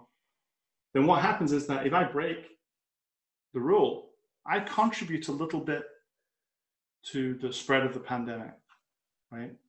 In such a way that I might not personally spread it myself, so I don't contribute necessarily in that concrete sense, but in the sense that the more people who do what I do, the more the spread increases, right? So I'm contributing to that likelihood of spread. Now, but that risk is distributed. Everybody has to bear the penalty, the bad side of that, equally. I don't become myself more. Well, I mean, you might argue, well, you're more likely to get it if you're disobeying the social distancing rules. But if I'm young, the thing about the coronavirus is it's not killing a lot of young people. It's overwhelmingly killing people who are old and have pre-existing conditions. So the really miserable downside of what I'm doing is likely to fall on somebody else, right? Or we can imagine another disease scenario where it's distributed equally. But whatever, the point is this. The law comes in and corrects that. The law comes in and says, those who break the rules, those who are irresponsible, will suffer more than those who are responsible, because we will impose legal sanctions upon people who behave irresponsibly. That will more than make up the deficit. So that what they're doing is they're tying individual responsibility to individual behavior, because nature hasn't bothered to do it. Nature has set things up in a perverse, upside down way, where all the risks fall upon people different than people who actually behaved irresponsibly. So this comes back to your thing about people who come into hospital, that the responsible people should get preference. It's a bit like that, but it's rather than giving that decision to the medics, it's coming over to the cops and the judicial system, which is better equipped to judge responsibility. And it says, yes, you have broken the rules. You are now going to suffer. We've raised the cost of breaking the rules. You can still break the rules. I mean, you're still free in a certain sense. You're free to break the law, but there's a cost to breaking the law. So we've increased the cost of behaving. So isn't that a very individualistic way of looking at it? I think it might be. It was as you were setting that example up, I was thinking, I do think it makes sense in some cases to have lockdowns, even universal lockdowns. So in saying I favor an individualistic approach, I don't want to give the impression that I think that implies it's never appropriate for the government to lock everyone down. I think sometimes it is. Someone else mentioned active shooter cases. Like if you've got some guy out on a rampage, it makes sense to lock everyone down until you've got the shooter, controlled and stopped. And I think that's compatible with an individualist. It's in everyone's interest in the long run to have a rule like that. And I think with diseases, pandemics, it makes sense to have a rule like that. So I guess it comes down to the facts on the ground. Like in this particular case, is the virus so deadly and so contagious that it makes sense to apply this universal lockdown? And could that be compatible with individualism? In this particular case, I doubt it is. I think I recently saw somewhere that the Spanish flu was much more deadly of 1918, and yet back then they didn't have anything like the universal lockdowns that we have now. I think what we're doing now is unprecedented. So I think individualism is compatible with universal lockdowns, but the circumstances in which it makes sense to do that, and in which it's not really collectivism, I doubt that's the circumstances we're in right now. Yeah, okay. So a number of points there. So one point to be made there is that it seems that you agree with me that the government should be deciding whether or not to impose a lockdown or not. And then the question is whether or not it's justified in this case, but that there are hypothetical cases where it would be warranted. I think so. And that also means that the government is deciding not to impose a lockdown. That's also a government decision. So in a way, the individualism, and so an opponent might argue that's a sham of individualism. It's a fraud. If the government has the ability to lock you down and has chosen not to, then you make your own decisions, but by the leave of the government. It's not true. It's not true freedom.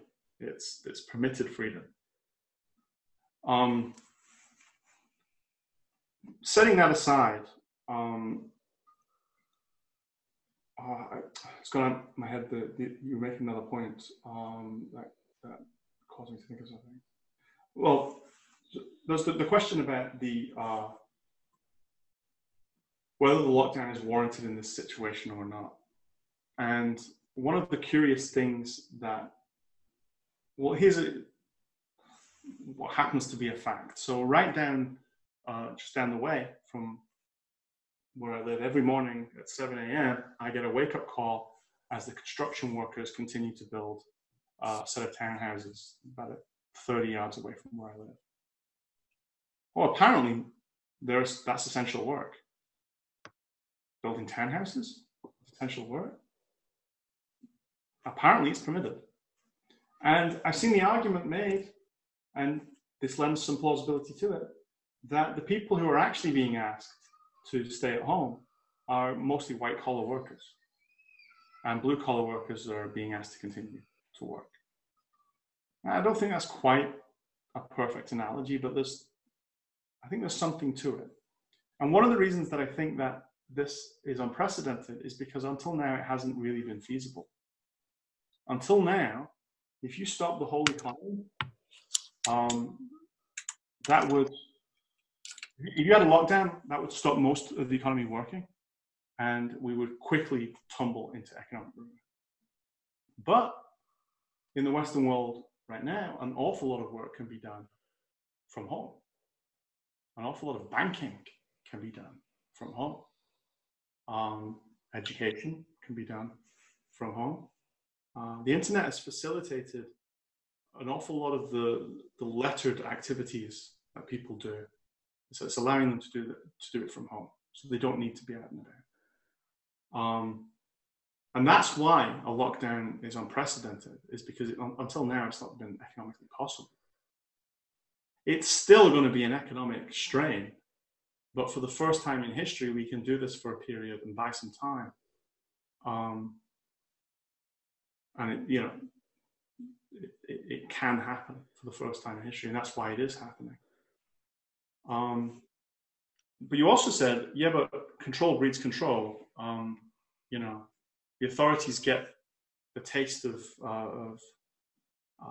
power on their lips, and they look for more of it. That may be true. I think that's a concern. I think there's a force that goes in that pushes in that direction. Happily, in Western economies, I think there's a much stronger force pushing in the opposite direction, which is that the powers that be won't have much money if nobody's able to go to work, and that is pushing more strongly in the opposite direction, such that I don't sense a strong risk of totalitarianism creeping in on the back of the coronavirus at this time. Just one thought on your point about freedom by permission, government having the authority to lock you down and also to choose not to lock you down. Isn't that like a sham of freedom? I don't know that it is, because I think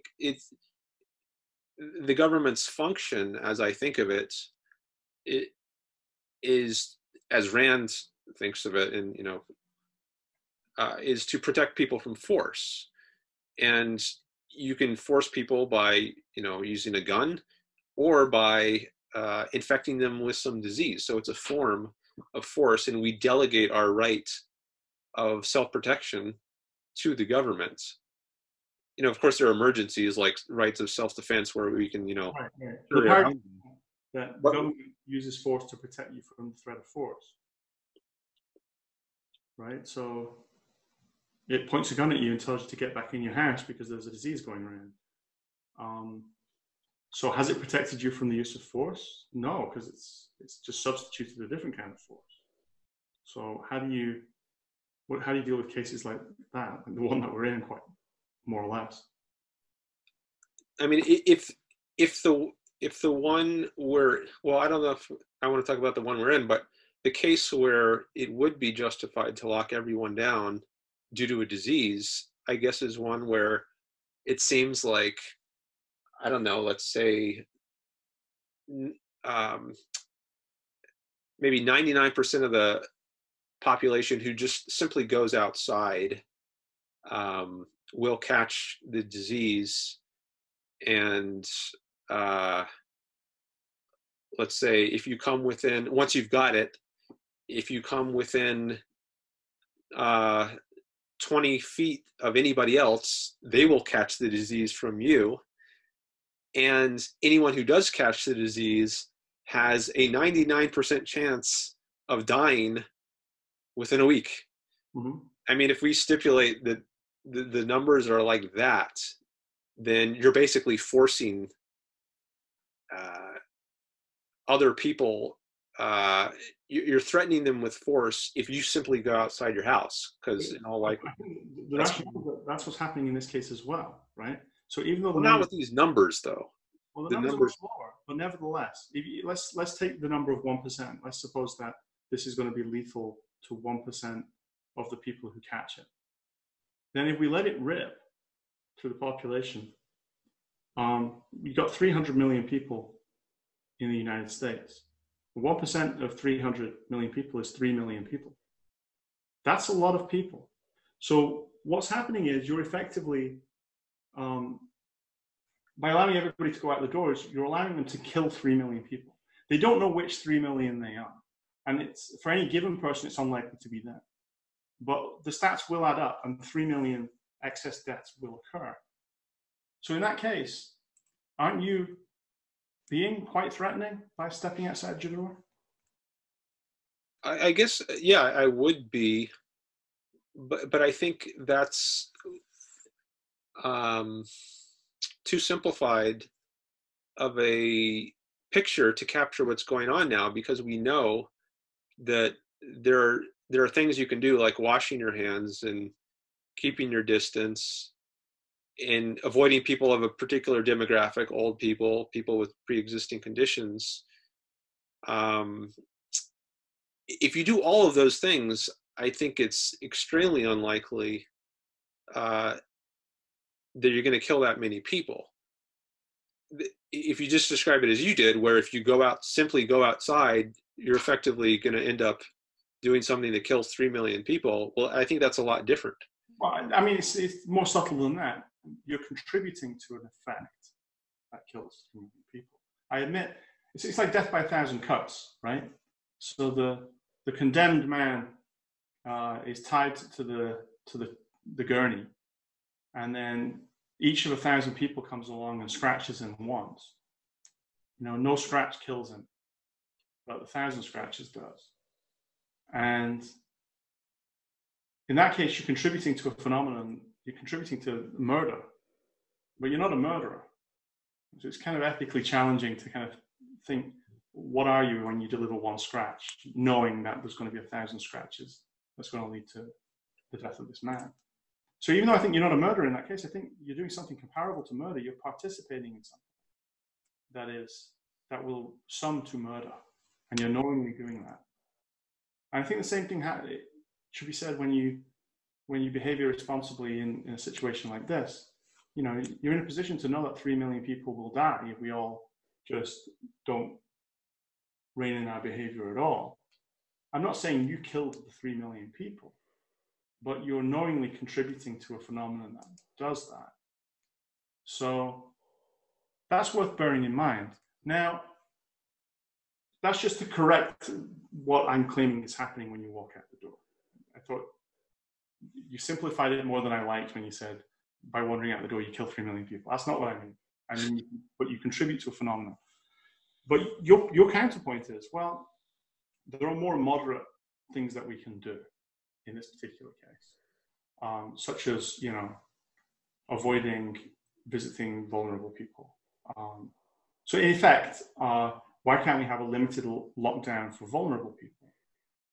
And I have to say, I think there's a lot to be said for that, because, you could say, well, there aren't too many happy accidents when it comes to the coronavirus, but one thing that we can exploit is the fact that the people who are most vulnerable are also the people who are least economically necessary.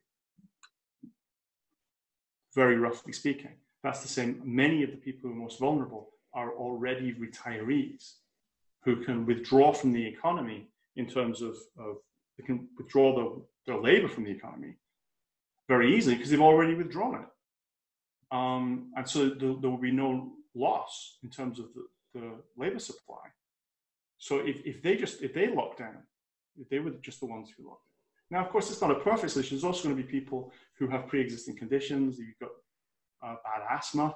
I've got asthma. It's not so bad that I think I would count, but some people have bad asthma, even though they're only 25.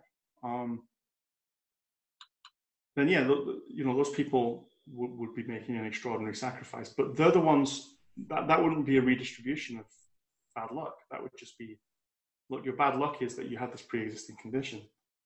Now your bad luck is that you've got to not work. I mean, you might not like that because you might think, well, it's not redistributing bad luck; it's just piling bad luck upon one poor miserable individual who seems to be getting the worst of everything. But setting that aside, I think there's we would do a lot less economic damage if we had a more targeted lockdown. I agree. And the economic damage, I think, some people seem to think it's, oh, how dare you think of money at a time like this? But no, money equates to lives. I mean, when you get an economic downturn, you're going to get a loss of life as a consequence. There will be a rise in the number of suicides. There will be a rise in crime, including a rise in murder and assault. There'll be a rise in domestic abuse during the lockdown. I mean, I pity the poor people who were living with an abuser and their only relief was when he went to work. You're going to get other kinds of rises just simply from the fact that we won't be able to afford as many healthcare workers. There won't be as much money in health insurance. There won't be as much money collected in tax. So welfare payments will be cut. There'll be all these negative effects that will lead to deaths. And so I think we should be very cautious about having a universal lockdown for very long, because we're going to end up killing more people than we save. I think that's a very real concern. And I think the very natural way of having a more moderate policy is the one you suggested, which is that we restrict the lockdown to the vulnerable. So I'm very sympathetic with that as a practical measure. Yeah, sorry if I mischaracterized on individualism versus collectivism, philosophical. What was that? I'm not sure that to me, I feel like that's a pragmatic concession. And as I've said to you many times before, I think of myself as a pragmatist. I don't really buy into any ideology. I think ideologies are kind of scary and dangerous because they persuade people to apply one rule in every situation, even though the situations are often very different and that rule doesn't suit those situations. So I'm ultimately a pragmatist.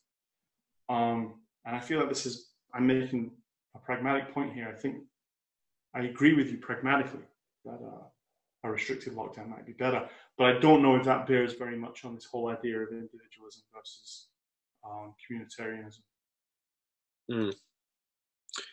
Okay. Yeah, sorry if I mischaracterized you before when I was talking about walking out your door and killing 3 million people. I do think that statistics matter here. So,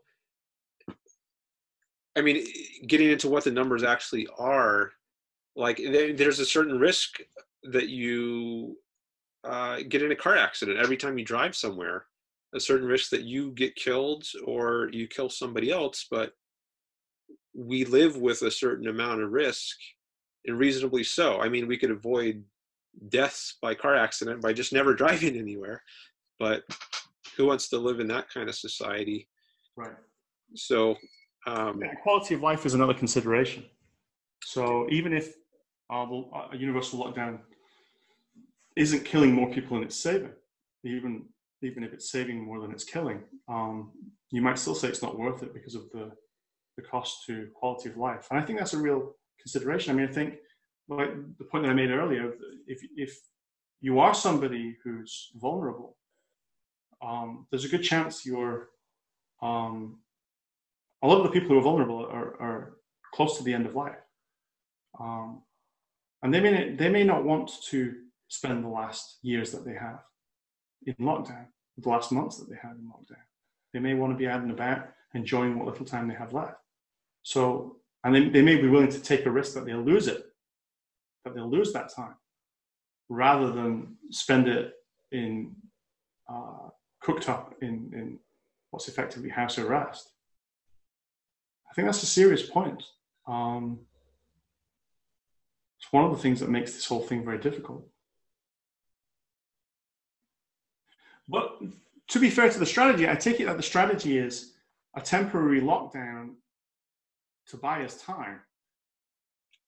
So the idea is we need to flatten the curve in a hurry, and then that will give us enough time to hopefully get some treatment protocols in place that are a little bit more effective.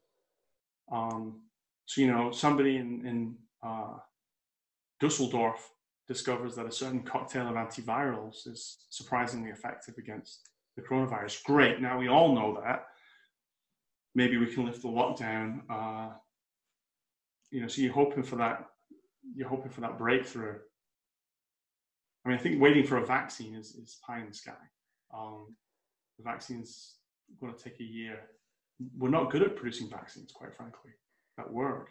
As far as I understand the situation, the best vaccines have been mostly opportunistic and luck that we discovered them. They're not something. It's not a moment you can force. The flu vaccines that we come up with every year are only kind of partially effective. And a partially effective vaccine might not be very much use. But even then, it's going to take a year to get this. We can't be in lockdown for a year.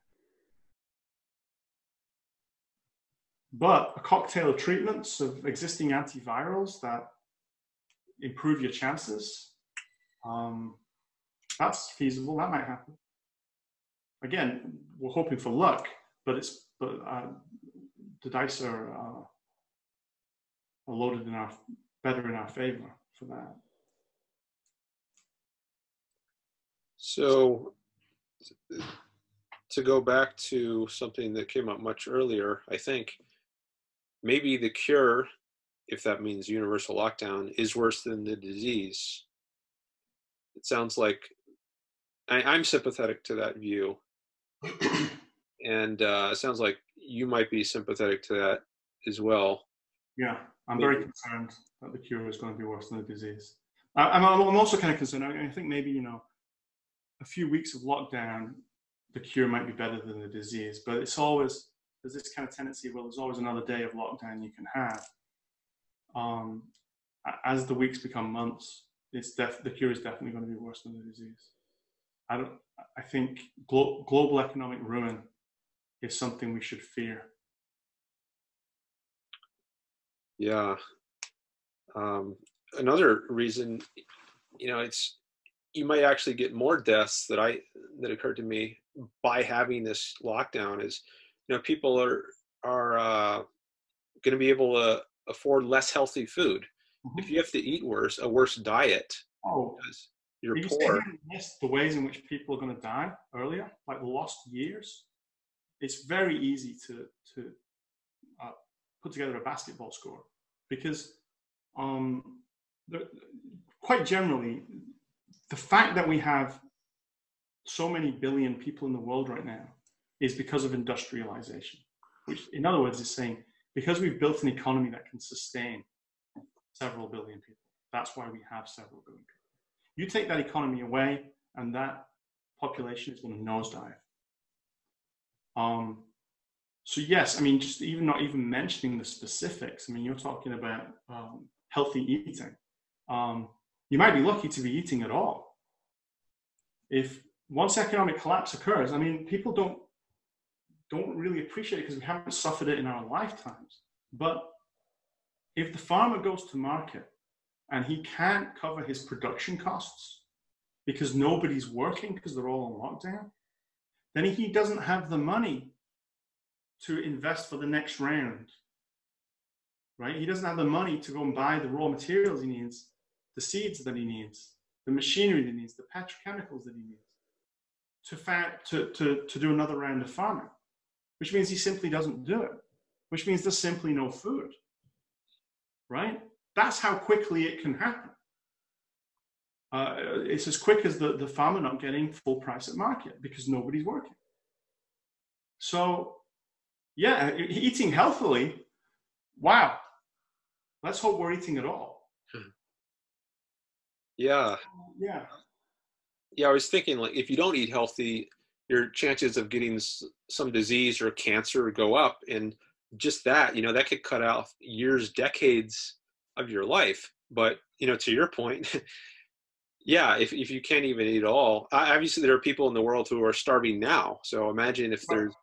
And the other thing is that people think, oh, the government will come in. The government will come in and pay the farmer. Well, yeah. But what does the government get its money from? It gets its money from taxes, right? If nobody's paying taxes, it hasn't got any money. Oh, well, it can print money. Yes, it can print money. But the problem with that is that as it prints money, the money starts to lose its value.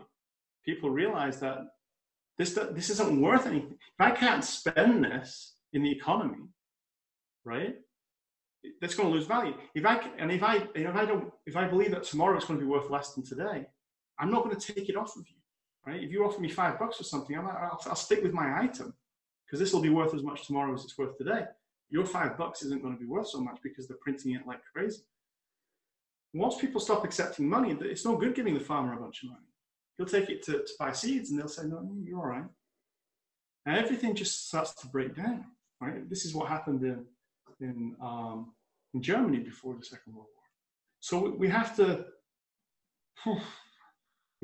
this is a very careful, this is a very dangerous game that we're playing with lockdown and the economy.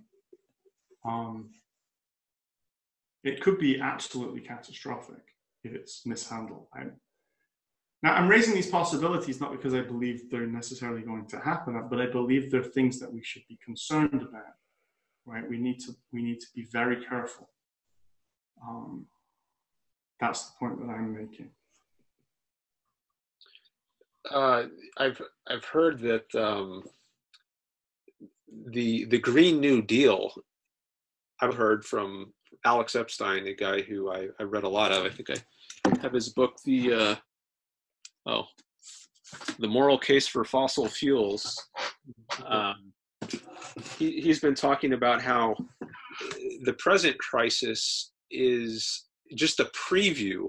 It's like a small sampling of what would happen to the world if we adopted the Green New Deal. Because you talk about farmers not having enough money to do their production. Well, fossil fuels make up a huge portion of, like, I don't know what the percentage is, but a huge portion of the energy that's used to create food, as well as so much else. Alex, he calls energy or fossil fuels is the food of food. So we need fossil fuels to power the entire agricultural industry. And if you get rid of fossil fuels or massively restrict them in the name of something like wind or solar, which are unreliable forms of energy, then that would cause billions, literally billions of people to die. So I think maybe we are courting disaster if we go down the road that some people have. Well, I don't know. I mean, depends what you mean by Green New Deal, I suppose. I think we hastily try to get the world away from fossil fuels because we're concerned about climate change. Then there's the danger that we're condemning billions of people to be destitute, and not just to be destitute for their natural lives, but for their children to be destitute and their grandchildren to be destitute, because they will never enjoy what we've enjoyed, all of the spoils of industrialization, which includes, industrial farming and plentiful supply of food for everyone, and industrial scale pharmaceuticals produced so everybody has medicine. All of these things we will be denying to people who don't yet have them, and we will be saying, well, forget it, you're never going to get it. And it's one of the reasons that I think that some of the political, in general, the political approach to climate change so far, to me, has been forlorn. The idea that you're going to get a number of countries to sign onto protocols that condemn their own people to destitution for the long term, that's not going to happen. And they might sign. You might put enough pressure on them. They might sign, but they're not going to stick to it. So we can't even stick to it in the United States. You can sign something and then the next Republican government gets in and they blow it off. So something better is required. That's not to say I have an obvious solution. I mean, I think I have some hopes for technological breakthroughs, but that's a big area that we could discuss. But certainly, yeah, I think a very flat-footed, very blunt approach to removing the world from its addiction to fossil fuels is likely to cause the patient to go critical in an entirely different way. Like any addiction, you can't just stop and go cold turkey. It could backfire really badly. But I understand the phrase Green New Deal to mean that we use the government to shift investment towards green tech. Oh, that's what you mean. Then that could be a really good thing.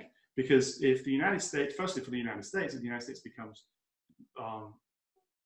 soars ahead of the pack in terms of green tech, then it's going to have an industry to sell to the rest of the world. That's like Silicon Valley right now. That is going to lead to wealth and prosperity for Americans for the indefinite future.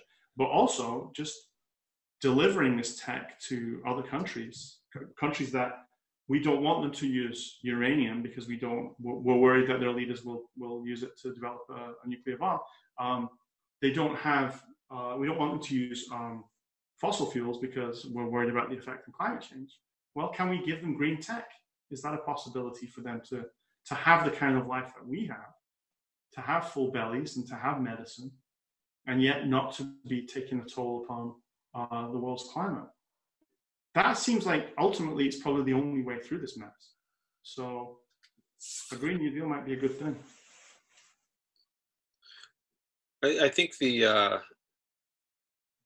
Alex is arguing that there's really no credible path to using these alternative energy sources right now, at least.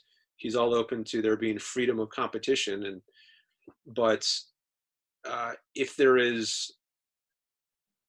right now we are coerced to rely on the unreliables, wind and solar, as he calls them, it would be disaster. Now, maybe politically, it just, there's no way that those policies would pass right now. But I think it's at least good to be aware of what would happen if they really did pass. And I think that's the point he stresses. Like, our shutting down of the economy now, if you consider all the catastrophic effects it's already have, unprecedented unemployment, for instance,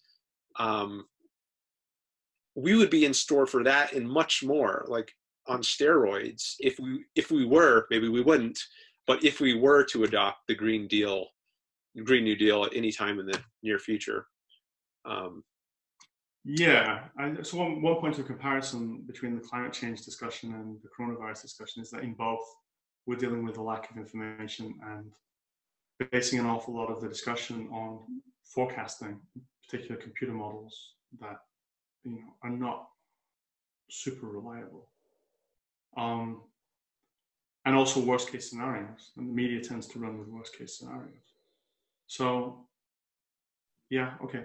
But there are two questions here. I mean, bringing in Epstein's point that you just made. On the one hand, it's is he right that we're just simply not in a position to shift people over to green tech in the near future?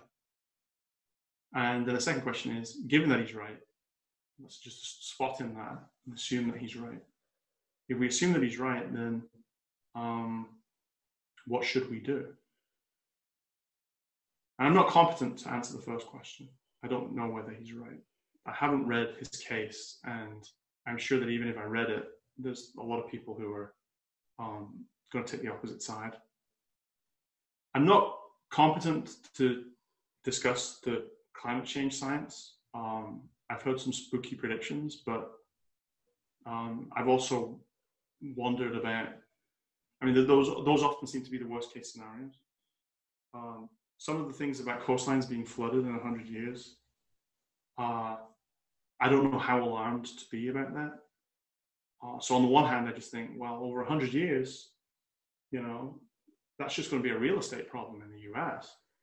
I mean, somebody's got a house near the coast, the water levels are rising, price of the house goes down, they move, somebody moves in who couldn't have afforded the house at its old price, is willing to live with the fact that the water's rising.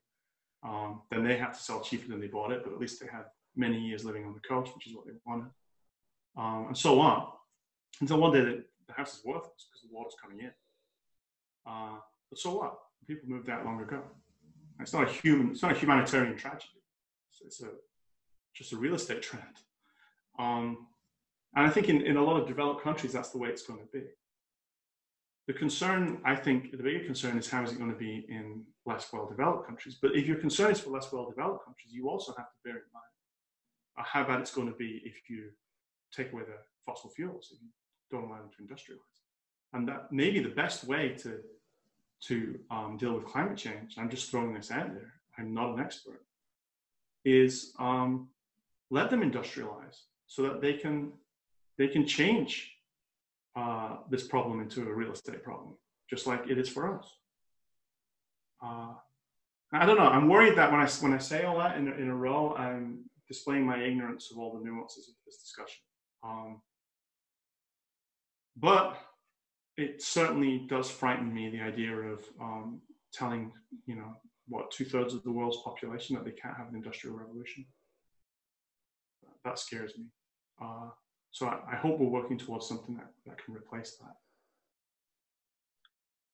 Yeah, just to wrap up on this point, you used the term addiction. You said addiction to fossil fuels, which I think it usually has the connotation of, it's something unhealthy. But I think there's another way to look at it, which is, it's like being addicted to food. I mean, it's not a bad thing. It's a good thing that we use so much of it because it does so much for us in life. It allows us to live and enjoy the high standard of living that we actually enjoy. So it's not something to be ashamed of. Yeah, I was thinking of it more as an acquired need. So it's a need that human life did not have originally, but it acquired. And it's a need now rather than a boon, because by using it, we've expanded our population to such a size that if we can't come off it. We can't just say, okay, well, let's go back to the way it was. Nope. Well, I mean, we can, but billions of people would die.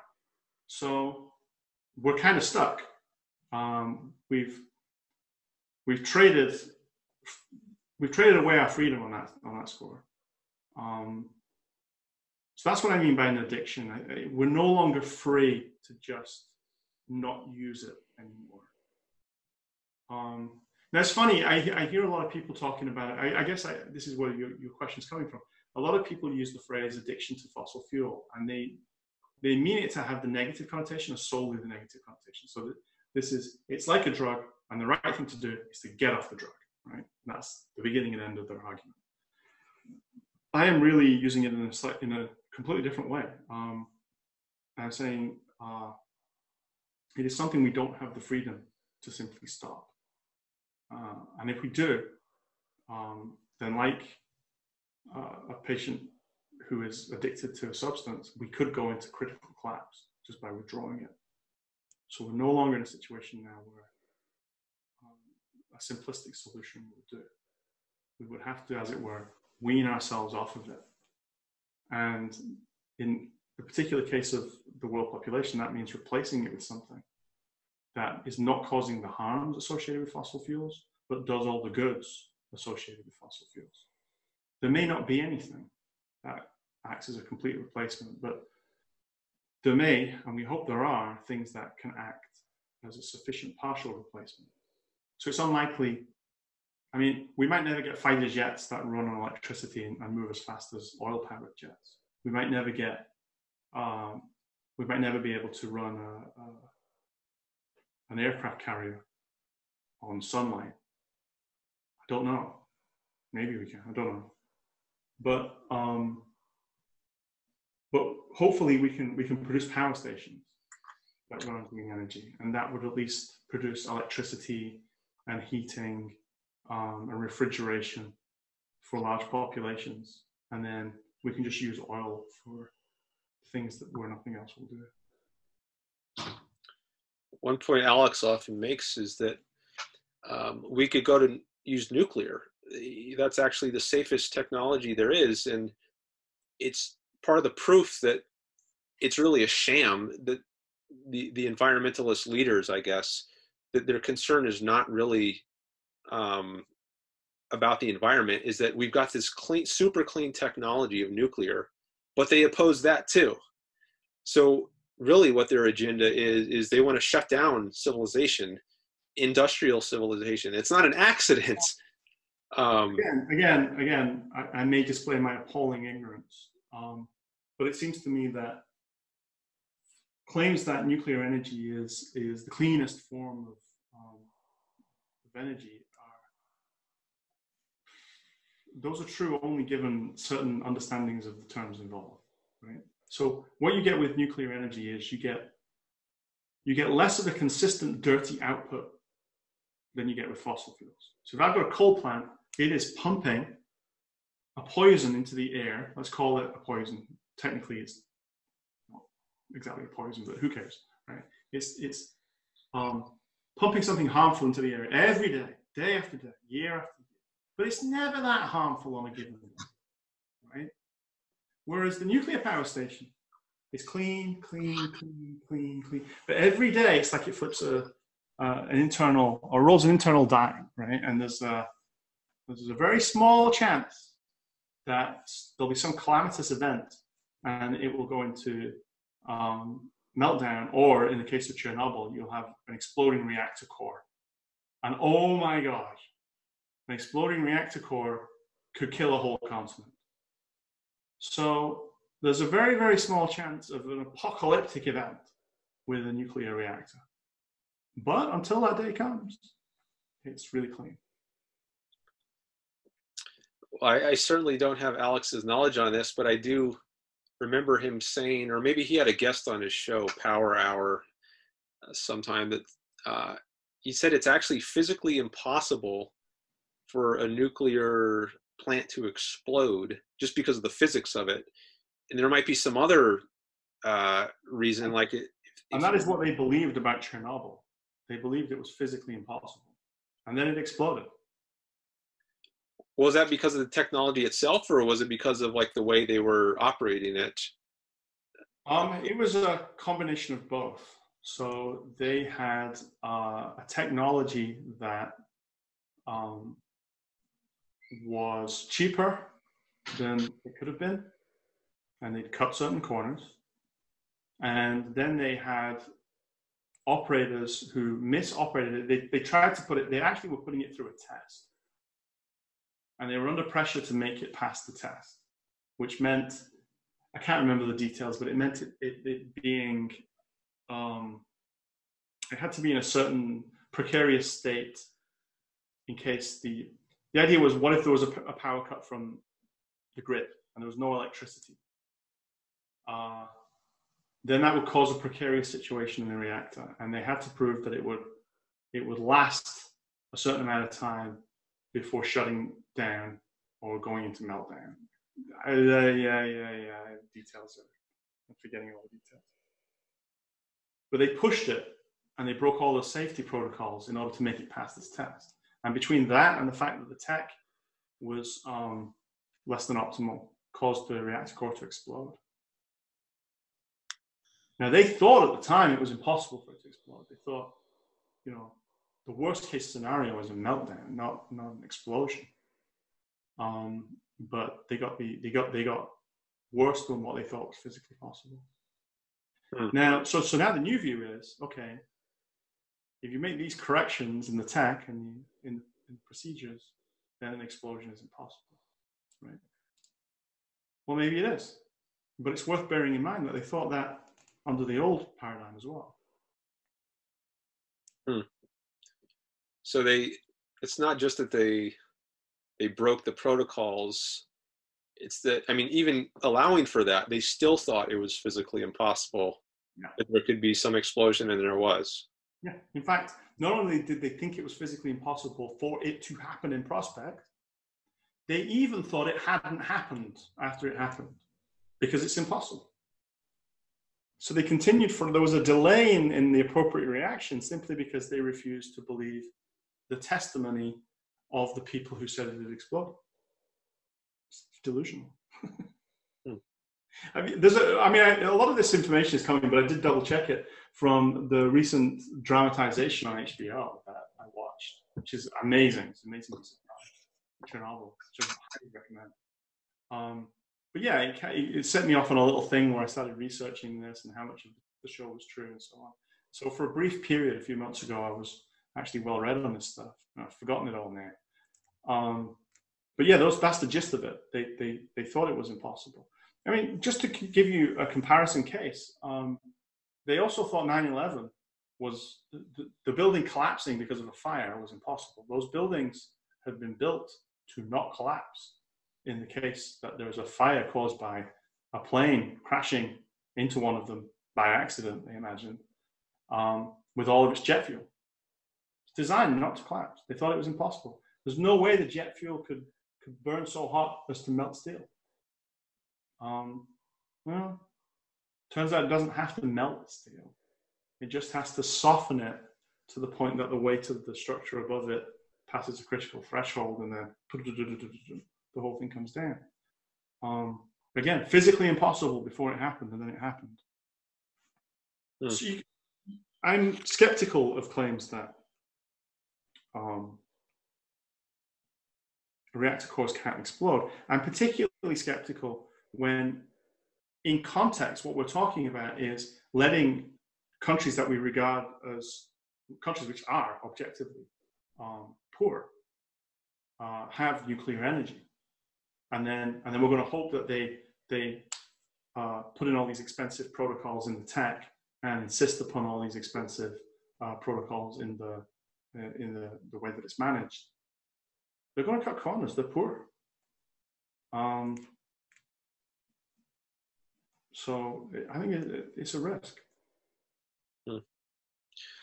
Interesting. Maybe I'll let Alex know about this. I mean, I know he's talked about Chernobyl, but I'd be interested to hear what he says or what he thinks about what we've just been talking about. So maybe I'll let him know. All right. Well, I think this is maybe a good place. We covered pretty much everything I had that I wanted to. So maybe this is a good place to bring the episode to an end. Thanks very much for sharing all your thoughts. Thank you for inviting me and giving me an opportunity to share my thoughts. Thank you. All right. Great to have you back. All right. Yeah, bye. See you later. Okay. Bye.